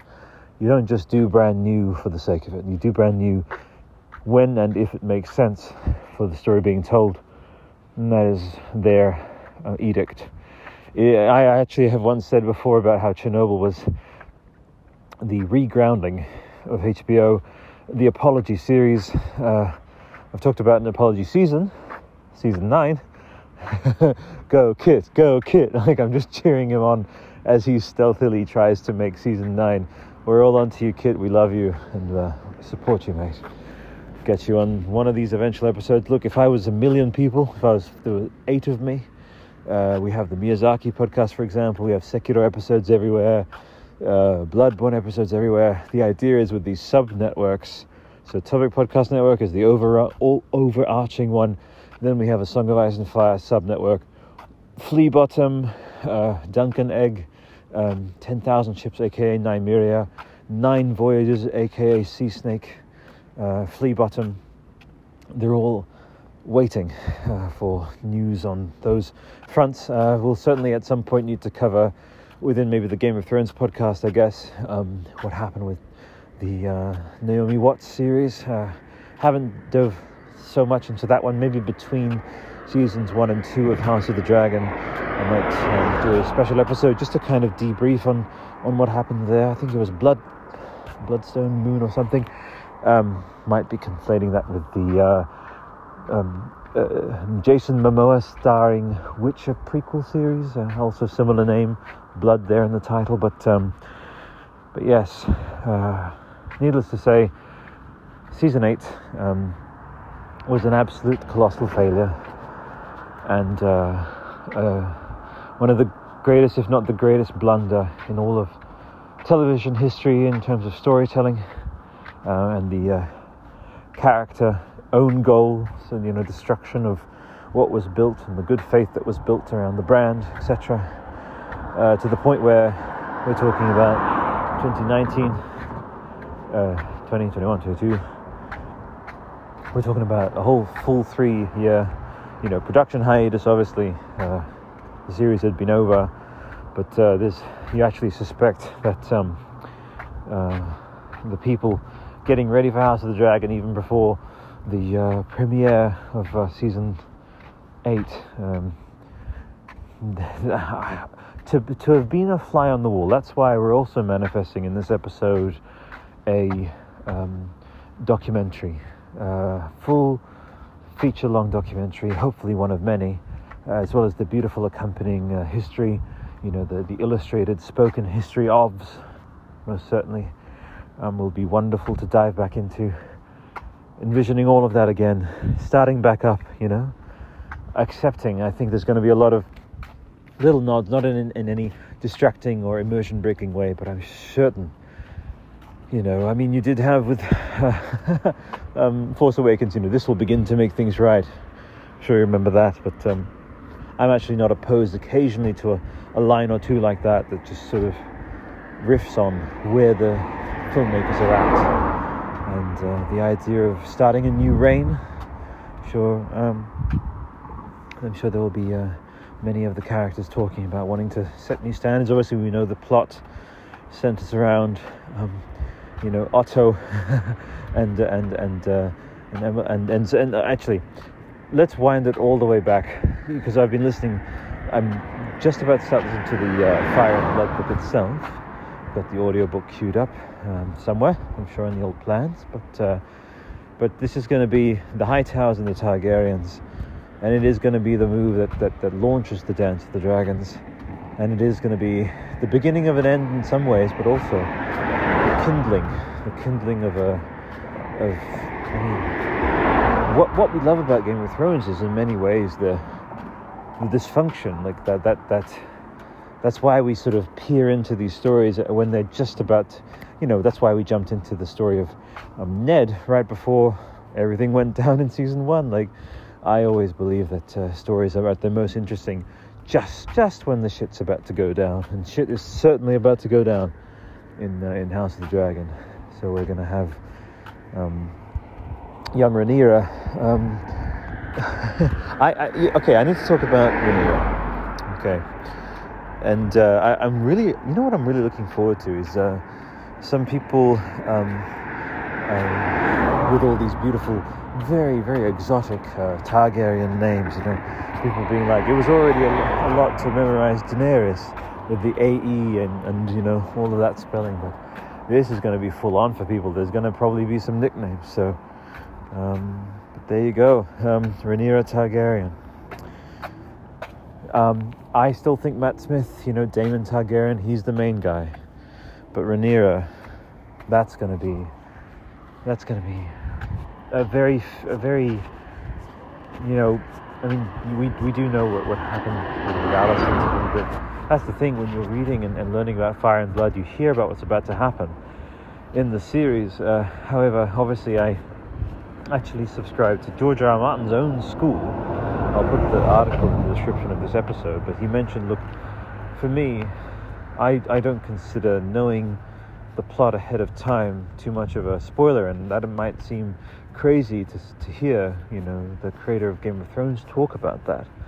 But he did mention, it's like, well, if you happen to have something spoiled from a plot point of view, you have okay, that's the plot there, but seeing how it's executed, experiencing the work of the craftspeople, the music, like there are so many things that you can't just write off everything else just because you know the plot, right? So like there's so much more to left to appreciate, and it's in the how. That's his thing, is like it's how we find out that is most important, not just what we find out. But such as I know what I know, it's Alicent and Rhaenyra. That's going to be fraught, most certainly, between those two, and across different time spans as well, which is they're normalizing it fairly early on, the idea of there being these split timelines and telling of I find telling of different stories at different ages. I find that it can be quite additive, I think, to learn the origins of certain dynamics between characters.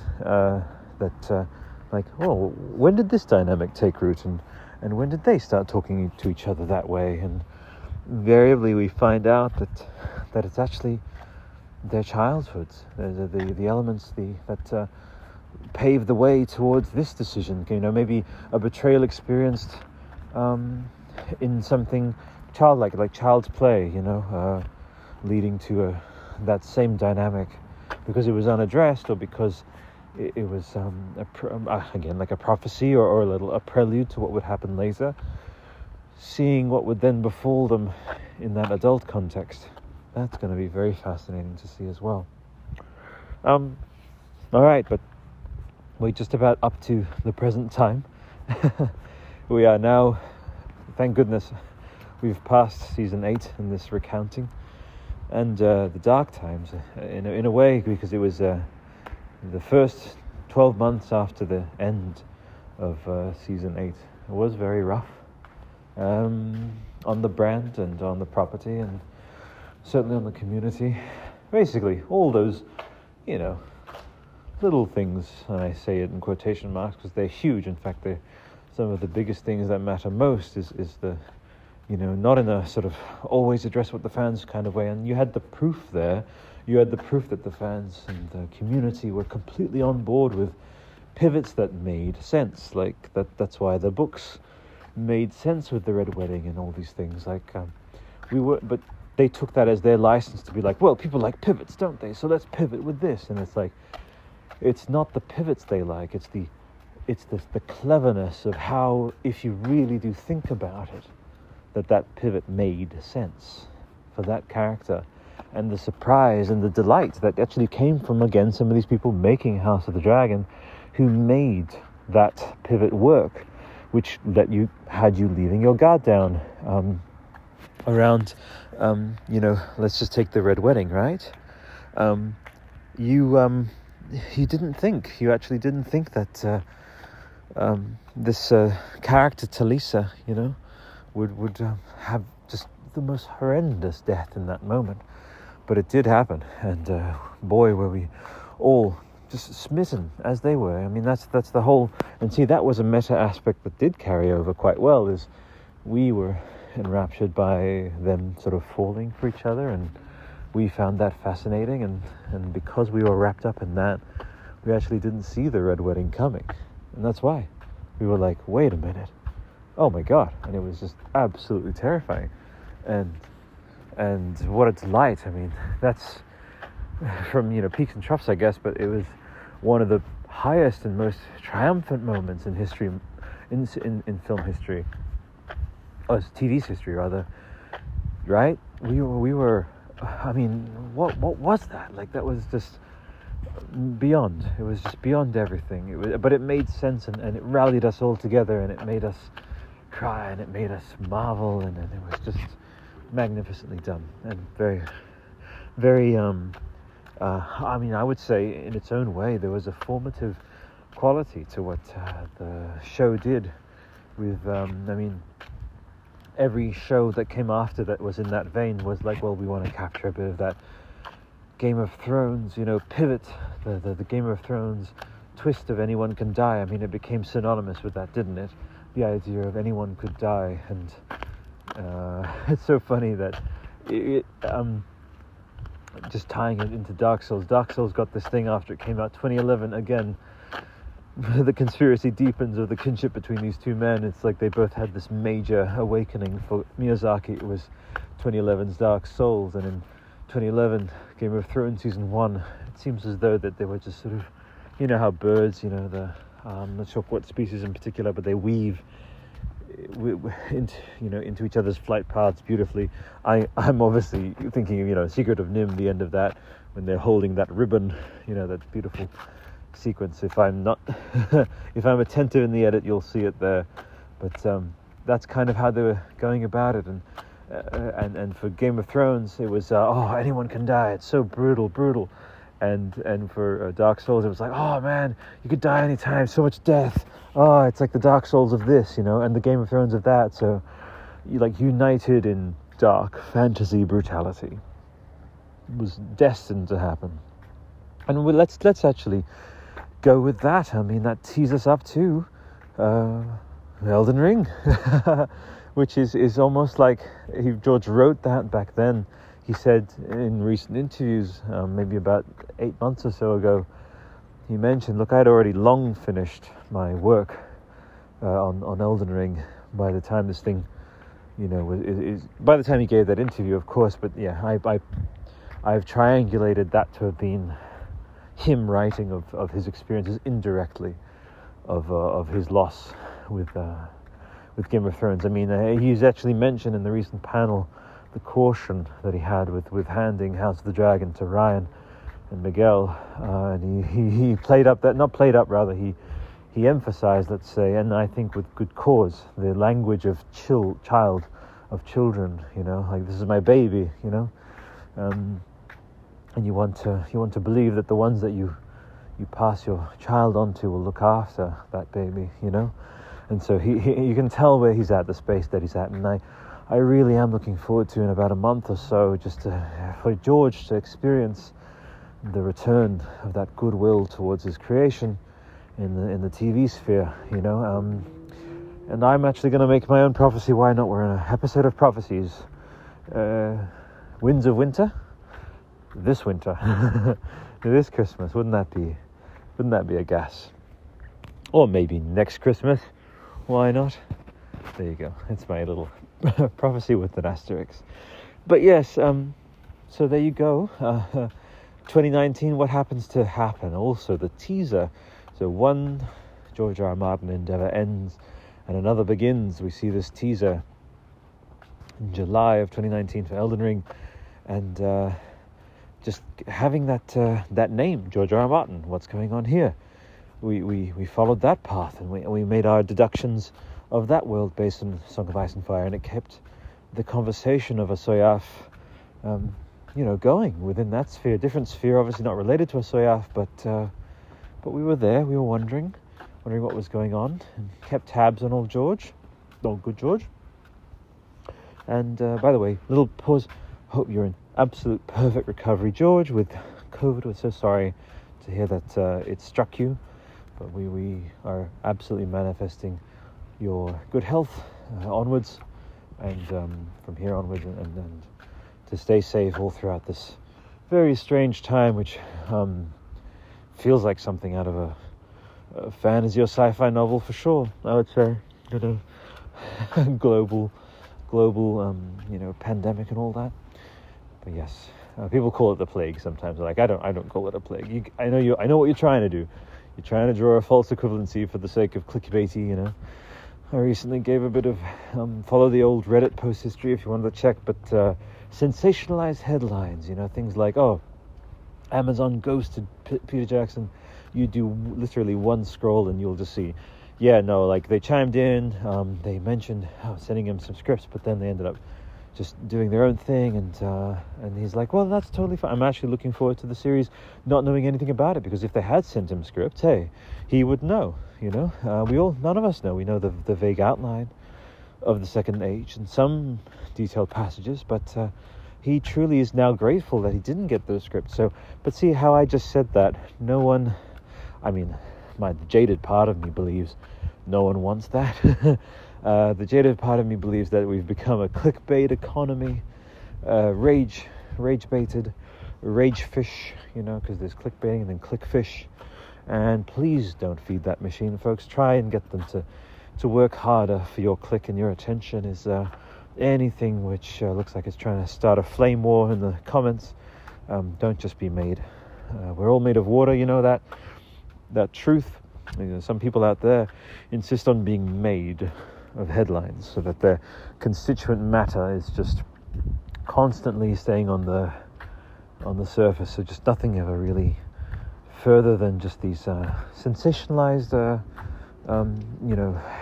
attention-grabbing passages that very much 90% of the case are purposefully inaccurate and omitting of certain key parts of the story, simply because they're thinking on that very, instant gratification level of just wanting your click, and they don't care very little. In fact, maybe they only stay as close to integrity as is needed to qualify as news. But let's not delude ourselves. A lot of these news outlets aren't really news outlets anymore. They're just click bins.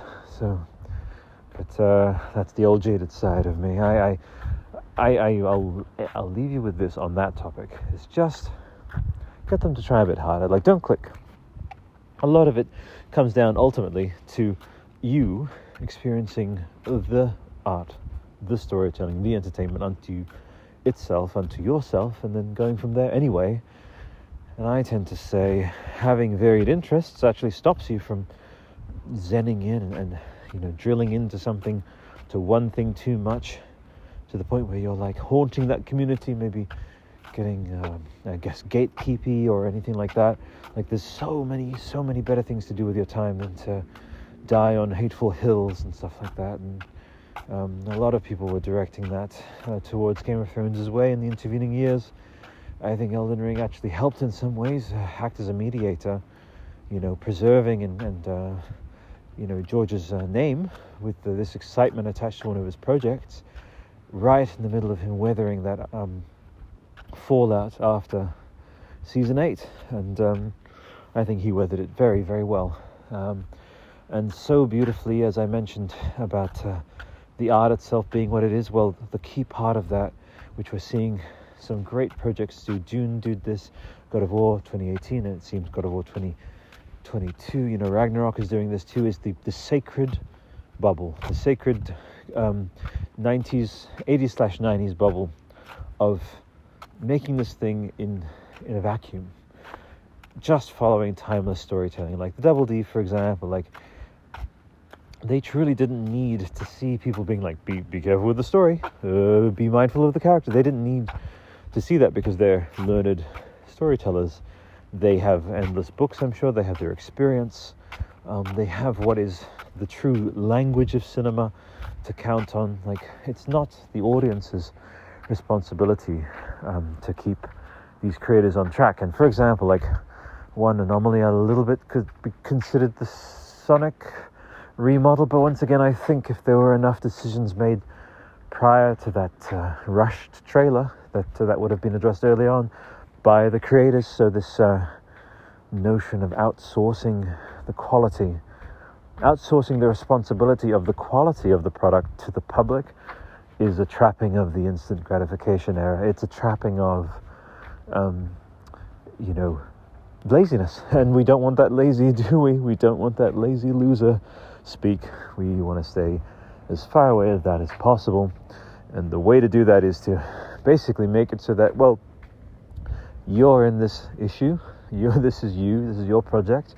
You need to create your way out of it. This is your narrative problems, your character design issues, your creature design. Ryan's talked about all the dragons he's had fun with, and teased even some of the dragon design work that won't even show up in this season. So that is also very exciting. But needless to say, back in the 90s, back in the 80s, you had to lock yourself up and do the work. And you had plenty of resources because we've had hundreds and hundreds of years of how to write a good story. It's all there. You don't need the public to tell you that. They'll just, you open yourself up to that. Well, you'll have lots of rage, you'll get very sad, and you'll get very distracted, certainly. So Ray and I were talking about, it's not even a conspiracy theory, is that there was a big shift, similar to the 2016, 17, 18, well, specifically 17, 18, 19 year, of my thing about leadership I mentioned, but with, stretching further back, the birth of the smartphone, well, I've timed it actually, folks, to round about when we just had this black rectangle that we could just divert, that would divert attention away from writing room focus, from audience participation focus. It all began to foster this erosion of the attention span and the rise of the instant gratification, right? And the compromising, as Derek Acosta from Mega 64 put it, the end of the good things. He's like, we are in the post good things era, and he purposefully was keeping it as unfiltered and real and, yes, openly jaded as possible. He said, look, it's easier to make a good trailer for a bad product than it is to make a good product. A lot of studios count on that, and they, Marvel, I won't outright call them bad. I'll just say that they've taken a very cookie cutter and conveyor belt filmmaking kind of approach with many of their projects. But we're skirting that way. We were, at least. And I truly believe Rings of Power, House of the Dragon, and then ultimately, oh my God, Avatar in December will be these big art, entertainment, storytelling shaped symptoms of the change. Symptoms of what we were basically nudged by the universe to do during COVID. Is like, well, we're actually going to put you in actual orbs, actual silos or greenhouses, like you have to stay inside this dome of, you have to stay indoors, you have to retreat back, and focus in and knuckle down and do the work. And so I quite liked the effect of the pandemic in that way, where it basically gave people the time to work harder and find more faults with their work and fine-tune things better. Some productions that clearly didn't have that effect, and it shows you how strong this spirit of better to make a good trailer than a good product. I mean, Dominion, I'll have it said now, it's why there hasn't been an episode of the Jurassic podcast since I saw it, is because I think it was a perfect symptom of the opposite of Colin, mate, Locusts, like, man, you're such a cool guy in interviews, and there were some aspects to the first film I really enjoyed, and you seem like such a nice guy. Safety not guaranteed, loved that film, but mate, the energy of, well, the brand, full stop. Yep, the brand, it's fine, just get as many dinosaurs in there as possible, and you're good. I understand, folks, there's cynicism out there. Oh, will they do that with House of the Dragon? Yeah, is it just going to be... It's all about, once again, my fiancé says this, where does it come from? So where is the, for example, this dragon, Caraxes, his anatomy, his general look and vibe, where is that motivated from? Is it from real world feasible, how James Cameron would probably put it, like morphology? Is it, are you designing this creature as a real living thing, or are you designing it just to sell toys? Right? See how there's a difference in where each of those things came from. And then here's the thing that'll bake your noodle, as the Oracle said in the Matrix. We also have Matrix podcast, but anyway, here's the thing is, and it's tied in, Matrix WB, Dune WB. I'm about to talk about Dune. And I guess it's not WB, but Jurassic Park as well.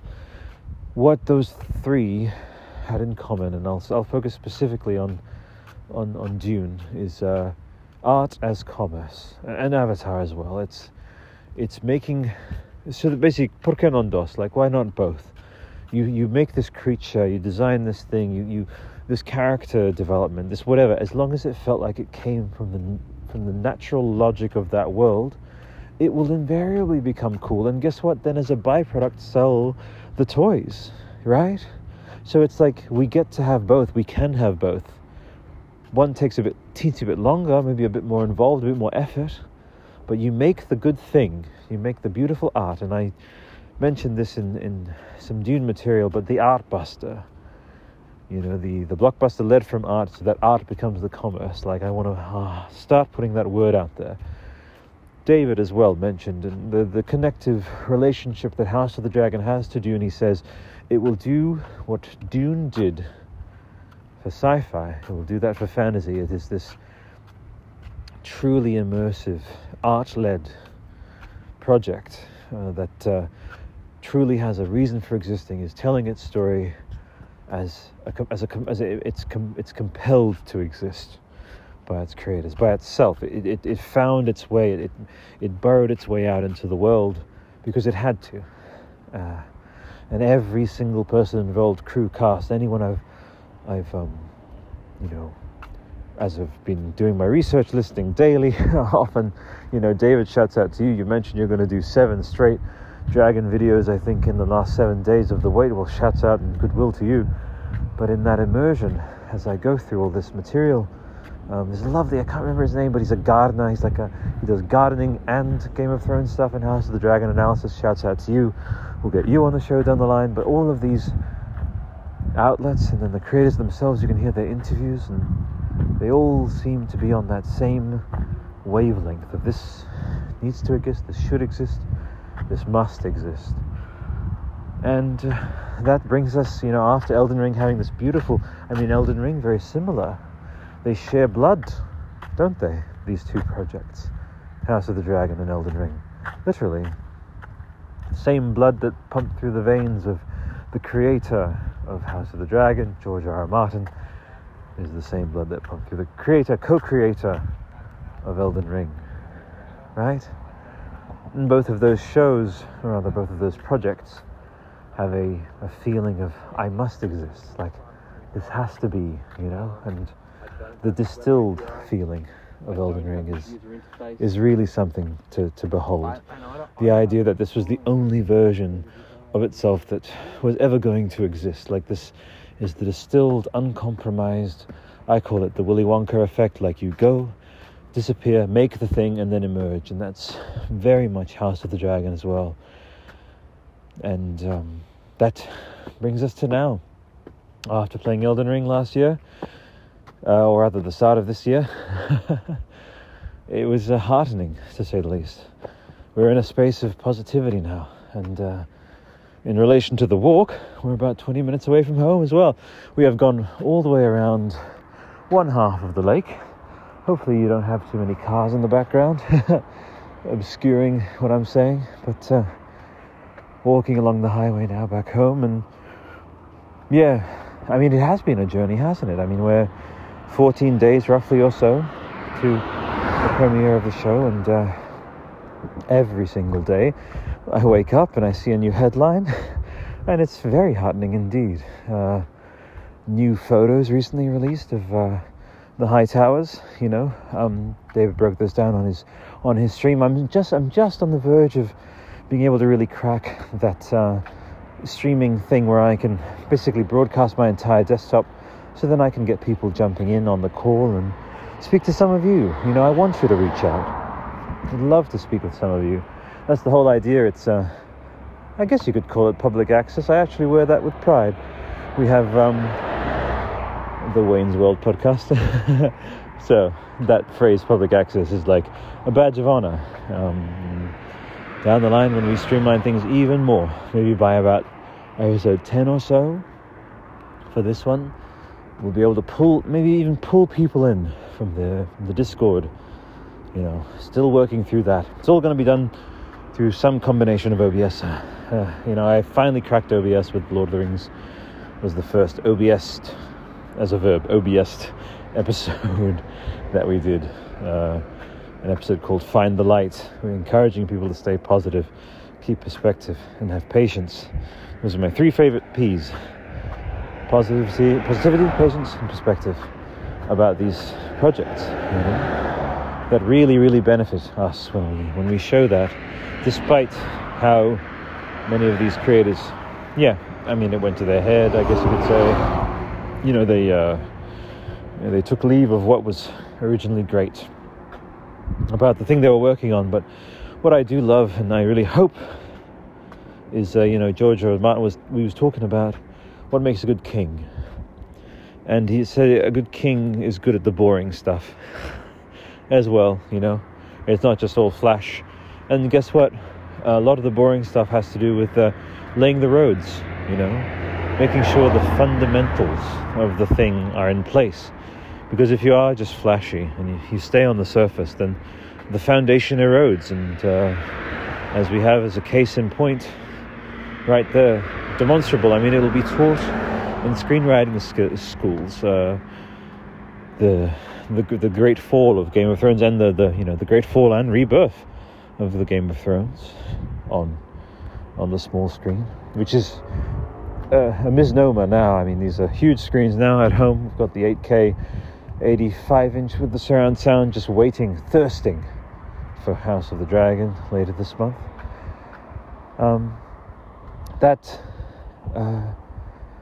What's the word? I mean, you can say je ne sais quoi, but that solidity.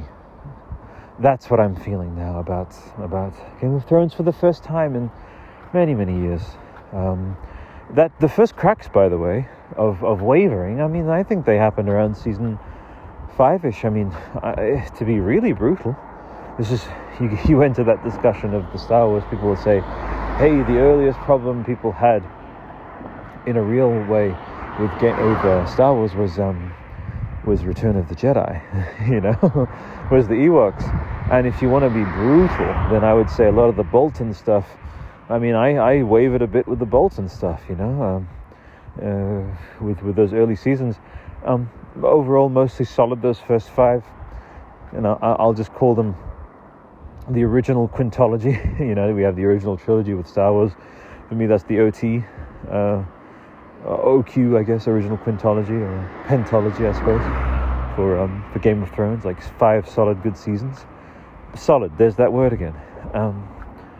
Now that we have this, it's going to be held up to the series for the rest of their lives. I mean, that's what Double D gave the quote-unquote gift of to anyone doing anything with A Song of Ice and Fire, is like you will always have that in front of you, and you'll always be reminded of it. And it's, who knows, that may end up, obviously it shouldn't come down to constantly being reminded of it, but it should, again, I truly believe I'm a proponent for this self-willed component of, you're the artist, you can do the work, I believe in you, do the work, you've got this.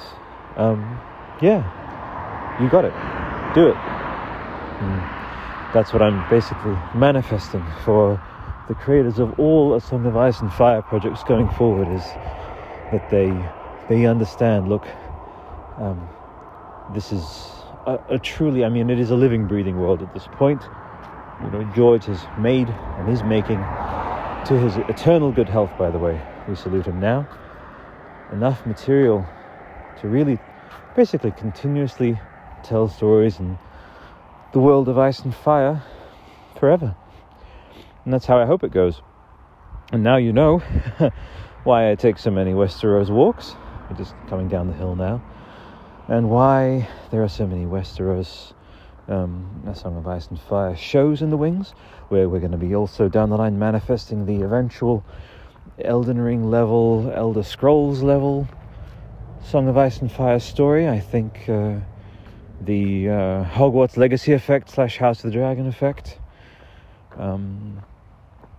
of the restoration of goodwill towards a brand, towards a property, towards a world will occur. I'll say the House of the Dragon, because I think even more, once again, bringing it full circle, this notion of burning away, Hogwarts Legacy has this allusion to, like, the legacy of what you want to leave, a positive legacy, sure, and tapping into the earliest legacy of, Hogwarts. It's where we can all agree that's home for that, and then hopefully they go international, as I desperately want them to do.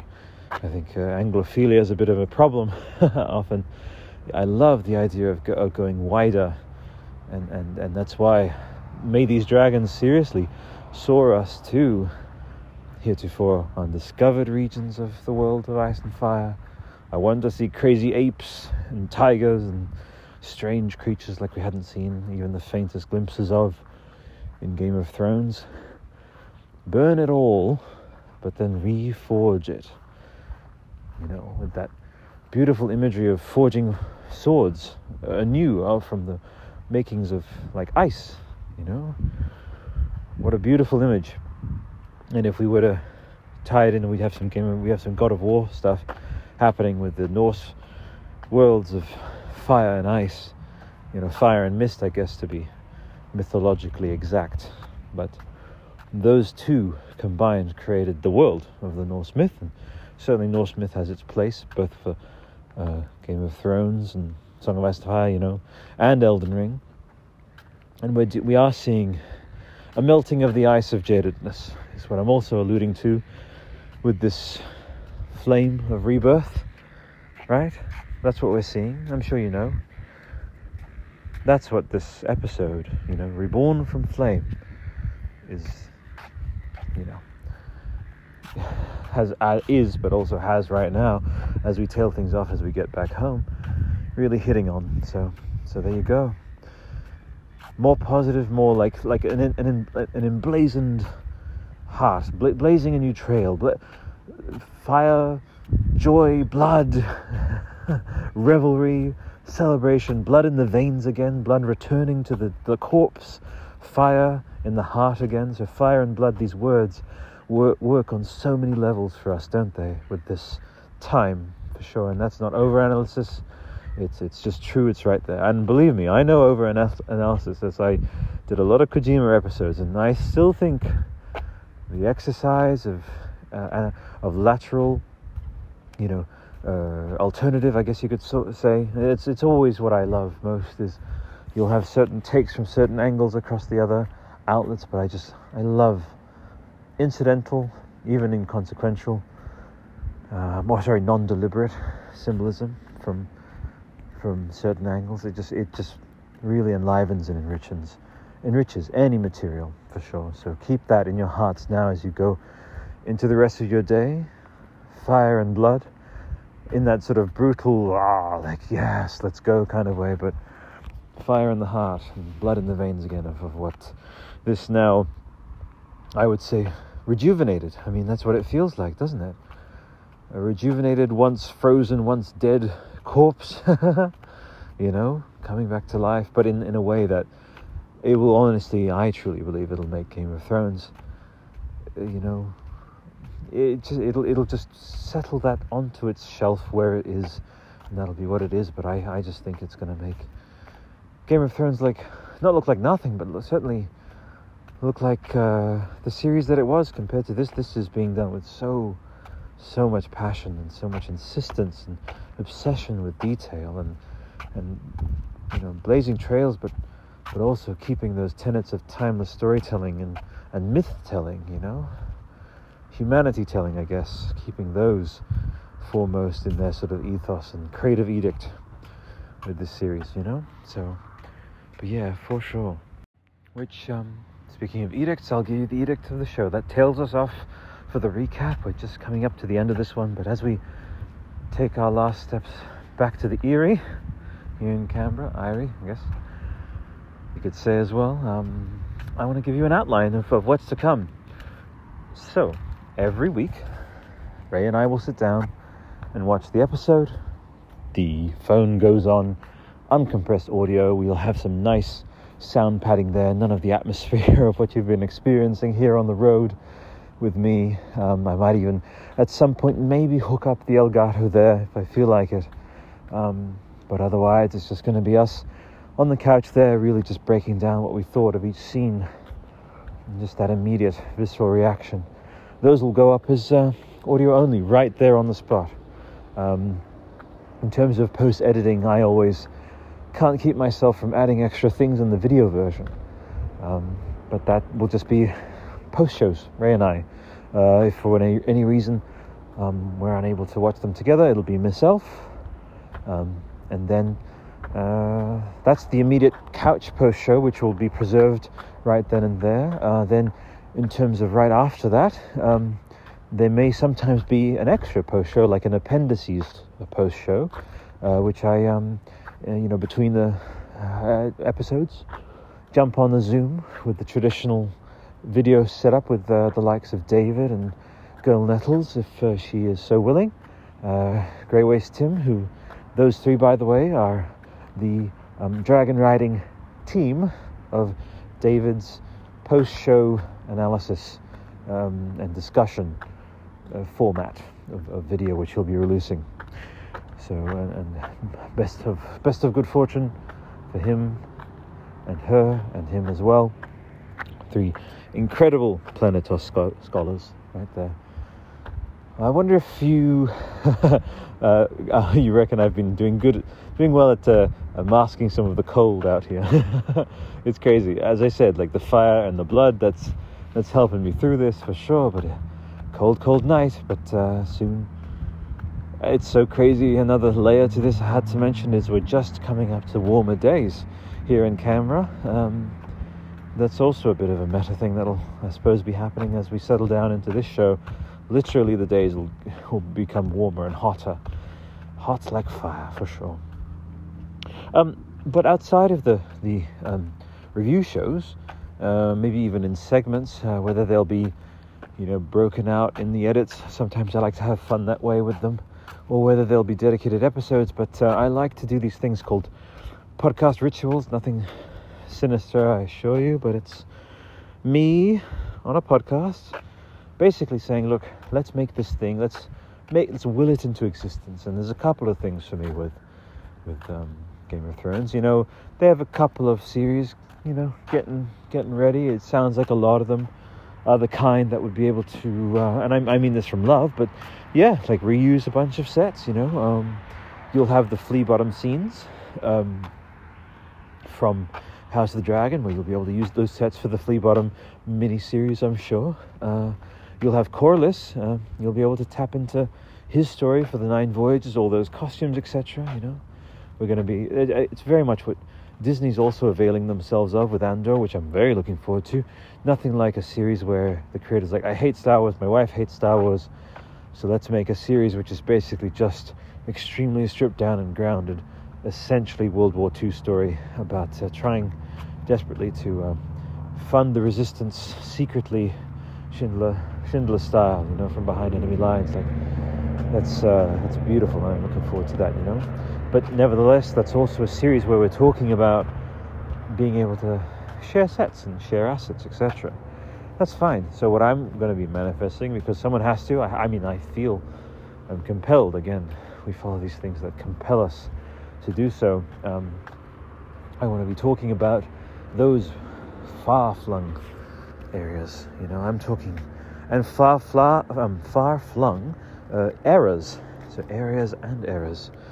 Okay, so the land of 1,000 tigers. That is a name, don't you think? We have the House of the Dragon, like that's an evocative name. But the land of 1,000 tigers, doesn't that sound like it? Like you want to be coming across that, don't you? On your HBO app, down the line, you want to be fully immersed in, a Volantis story, tigers and dragons and lemurs, like that's what I'm talking about. I would love to see something like that, the tigers of Game of Thrones. Game of Thrones, by the way, again, I mentioned you'll never ever get rid of that name in association with the brand. That's totally fine. Wizarding World as well. That's affixed. You might have Hogwarts Legacy, Rise, that name. Harry Potter, I suppose. I would love for it to just be all under the one banner, Wizarding World, but we don't get to control which part and what name we like to go and call something by. Game of Thrones will always be connected with these stories, for sure.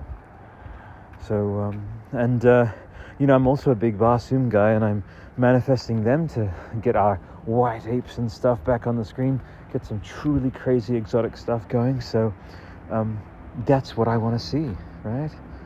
I really, really do. So like the Sea Lord of Bravos' menagerie, you know, you saw tigers. I want to see the incredible far-flung regions, you know, the great apes. It's so funny, we're doing Wes Ball's upcoming Planet of the Apes stuff. I wonder if we're going to have like an ape-a-sance, where it's like right when Planet of the Apes is coming out, then this hypothetical series I'm talking about going to like the exotic corners of the Game of Thrones universe, the Gotiverse, whatever term we'll be using to kind of condense everything down, just so that we can kind of gather it under the one banner down the line. It certainly looks like that's what's going to happen, and you know, I am fully supportive. We've experienced, you know, Stranger Things did marvelously in proving that even latter seasons with this streaming culture, they also did create that protective bubble around themselves when they made that series. I'm more hopeful than ever. You might think, oh well, he's pretty old school, he might find streaming to be something of a jadedness trigger. Not so at all. So that's that. I would like to combine these two. I'm about to talk about the second one here, but I alluded it to it before. I'm talking about an incredible 5+ year production, open world, maybe even like PS6, Xbox Series, whatever the next one's going to be. A Song of Ice and Fire role-playing game. I'm talking be anyone, do anything in that world, adventure anywhere. We're talking photoreal. I'm really, really not messing around, folks. Avowed, even Elder Scrolls 6, they'll look like games compared to this, So, and I was going to say, Leng, okay, so the Plateaus of Leng, that's a H.P. Lovecraft thing, I think, but whatever that series ends up being, I would love, in this one, obviously, you might maybe by 2031, something like that, whenever they say, hey, it's been 20 years since Game of Thrones, and we finally made this photoreal RPG where you can literally wake up and choose your character, do that basically photoreal character creation, and you're born and you go through your childhood and you can become an adventurer in Leng, and you can do all these things which, who knows, by then we can maybe break out of this thing that video games have of needing to follow certain parameters. Maybe by then we'll have made something where we can break through and break past those parameters to tell a truly open story. Yeah, no better note to end this on, being that I am so engrossed and enamored and invested in the interactive side of things, because I truly do believe, as Kojima mentioned, there's going to be a transmedia revolution very soon, and who knows, we may be watching a Game of Thrones series and then be able to click a floating button and say, enter the game, and suddenly you realize that you can dive on into, maybe there's like a seamless transition into a scene from the end credits, and you can start playing. Who knows what awaits us with all that. But anyway, folks, it has been wonderful bringing you all into this new, I guess you would say, hearth, on that theme of fires crackling, this new hearth that we have here that we're going to be gathering around every week when House of the Dragon comes out. But being that this is, and it's very special for me, the first A Song of Ice and Fire podcast that I've recorded, a long time in the making, since it's so kindred to me. Couldn't have hoped for a better subject matter to engage with and to launch off from. Speaking of which, launching off of, we take flight now into the rest of my evening, and wherever you happen to find yourself the rest of your day. So until next time, everyone, bye for now.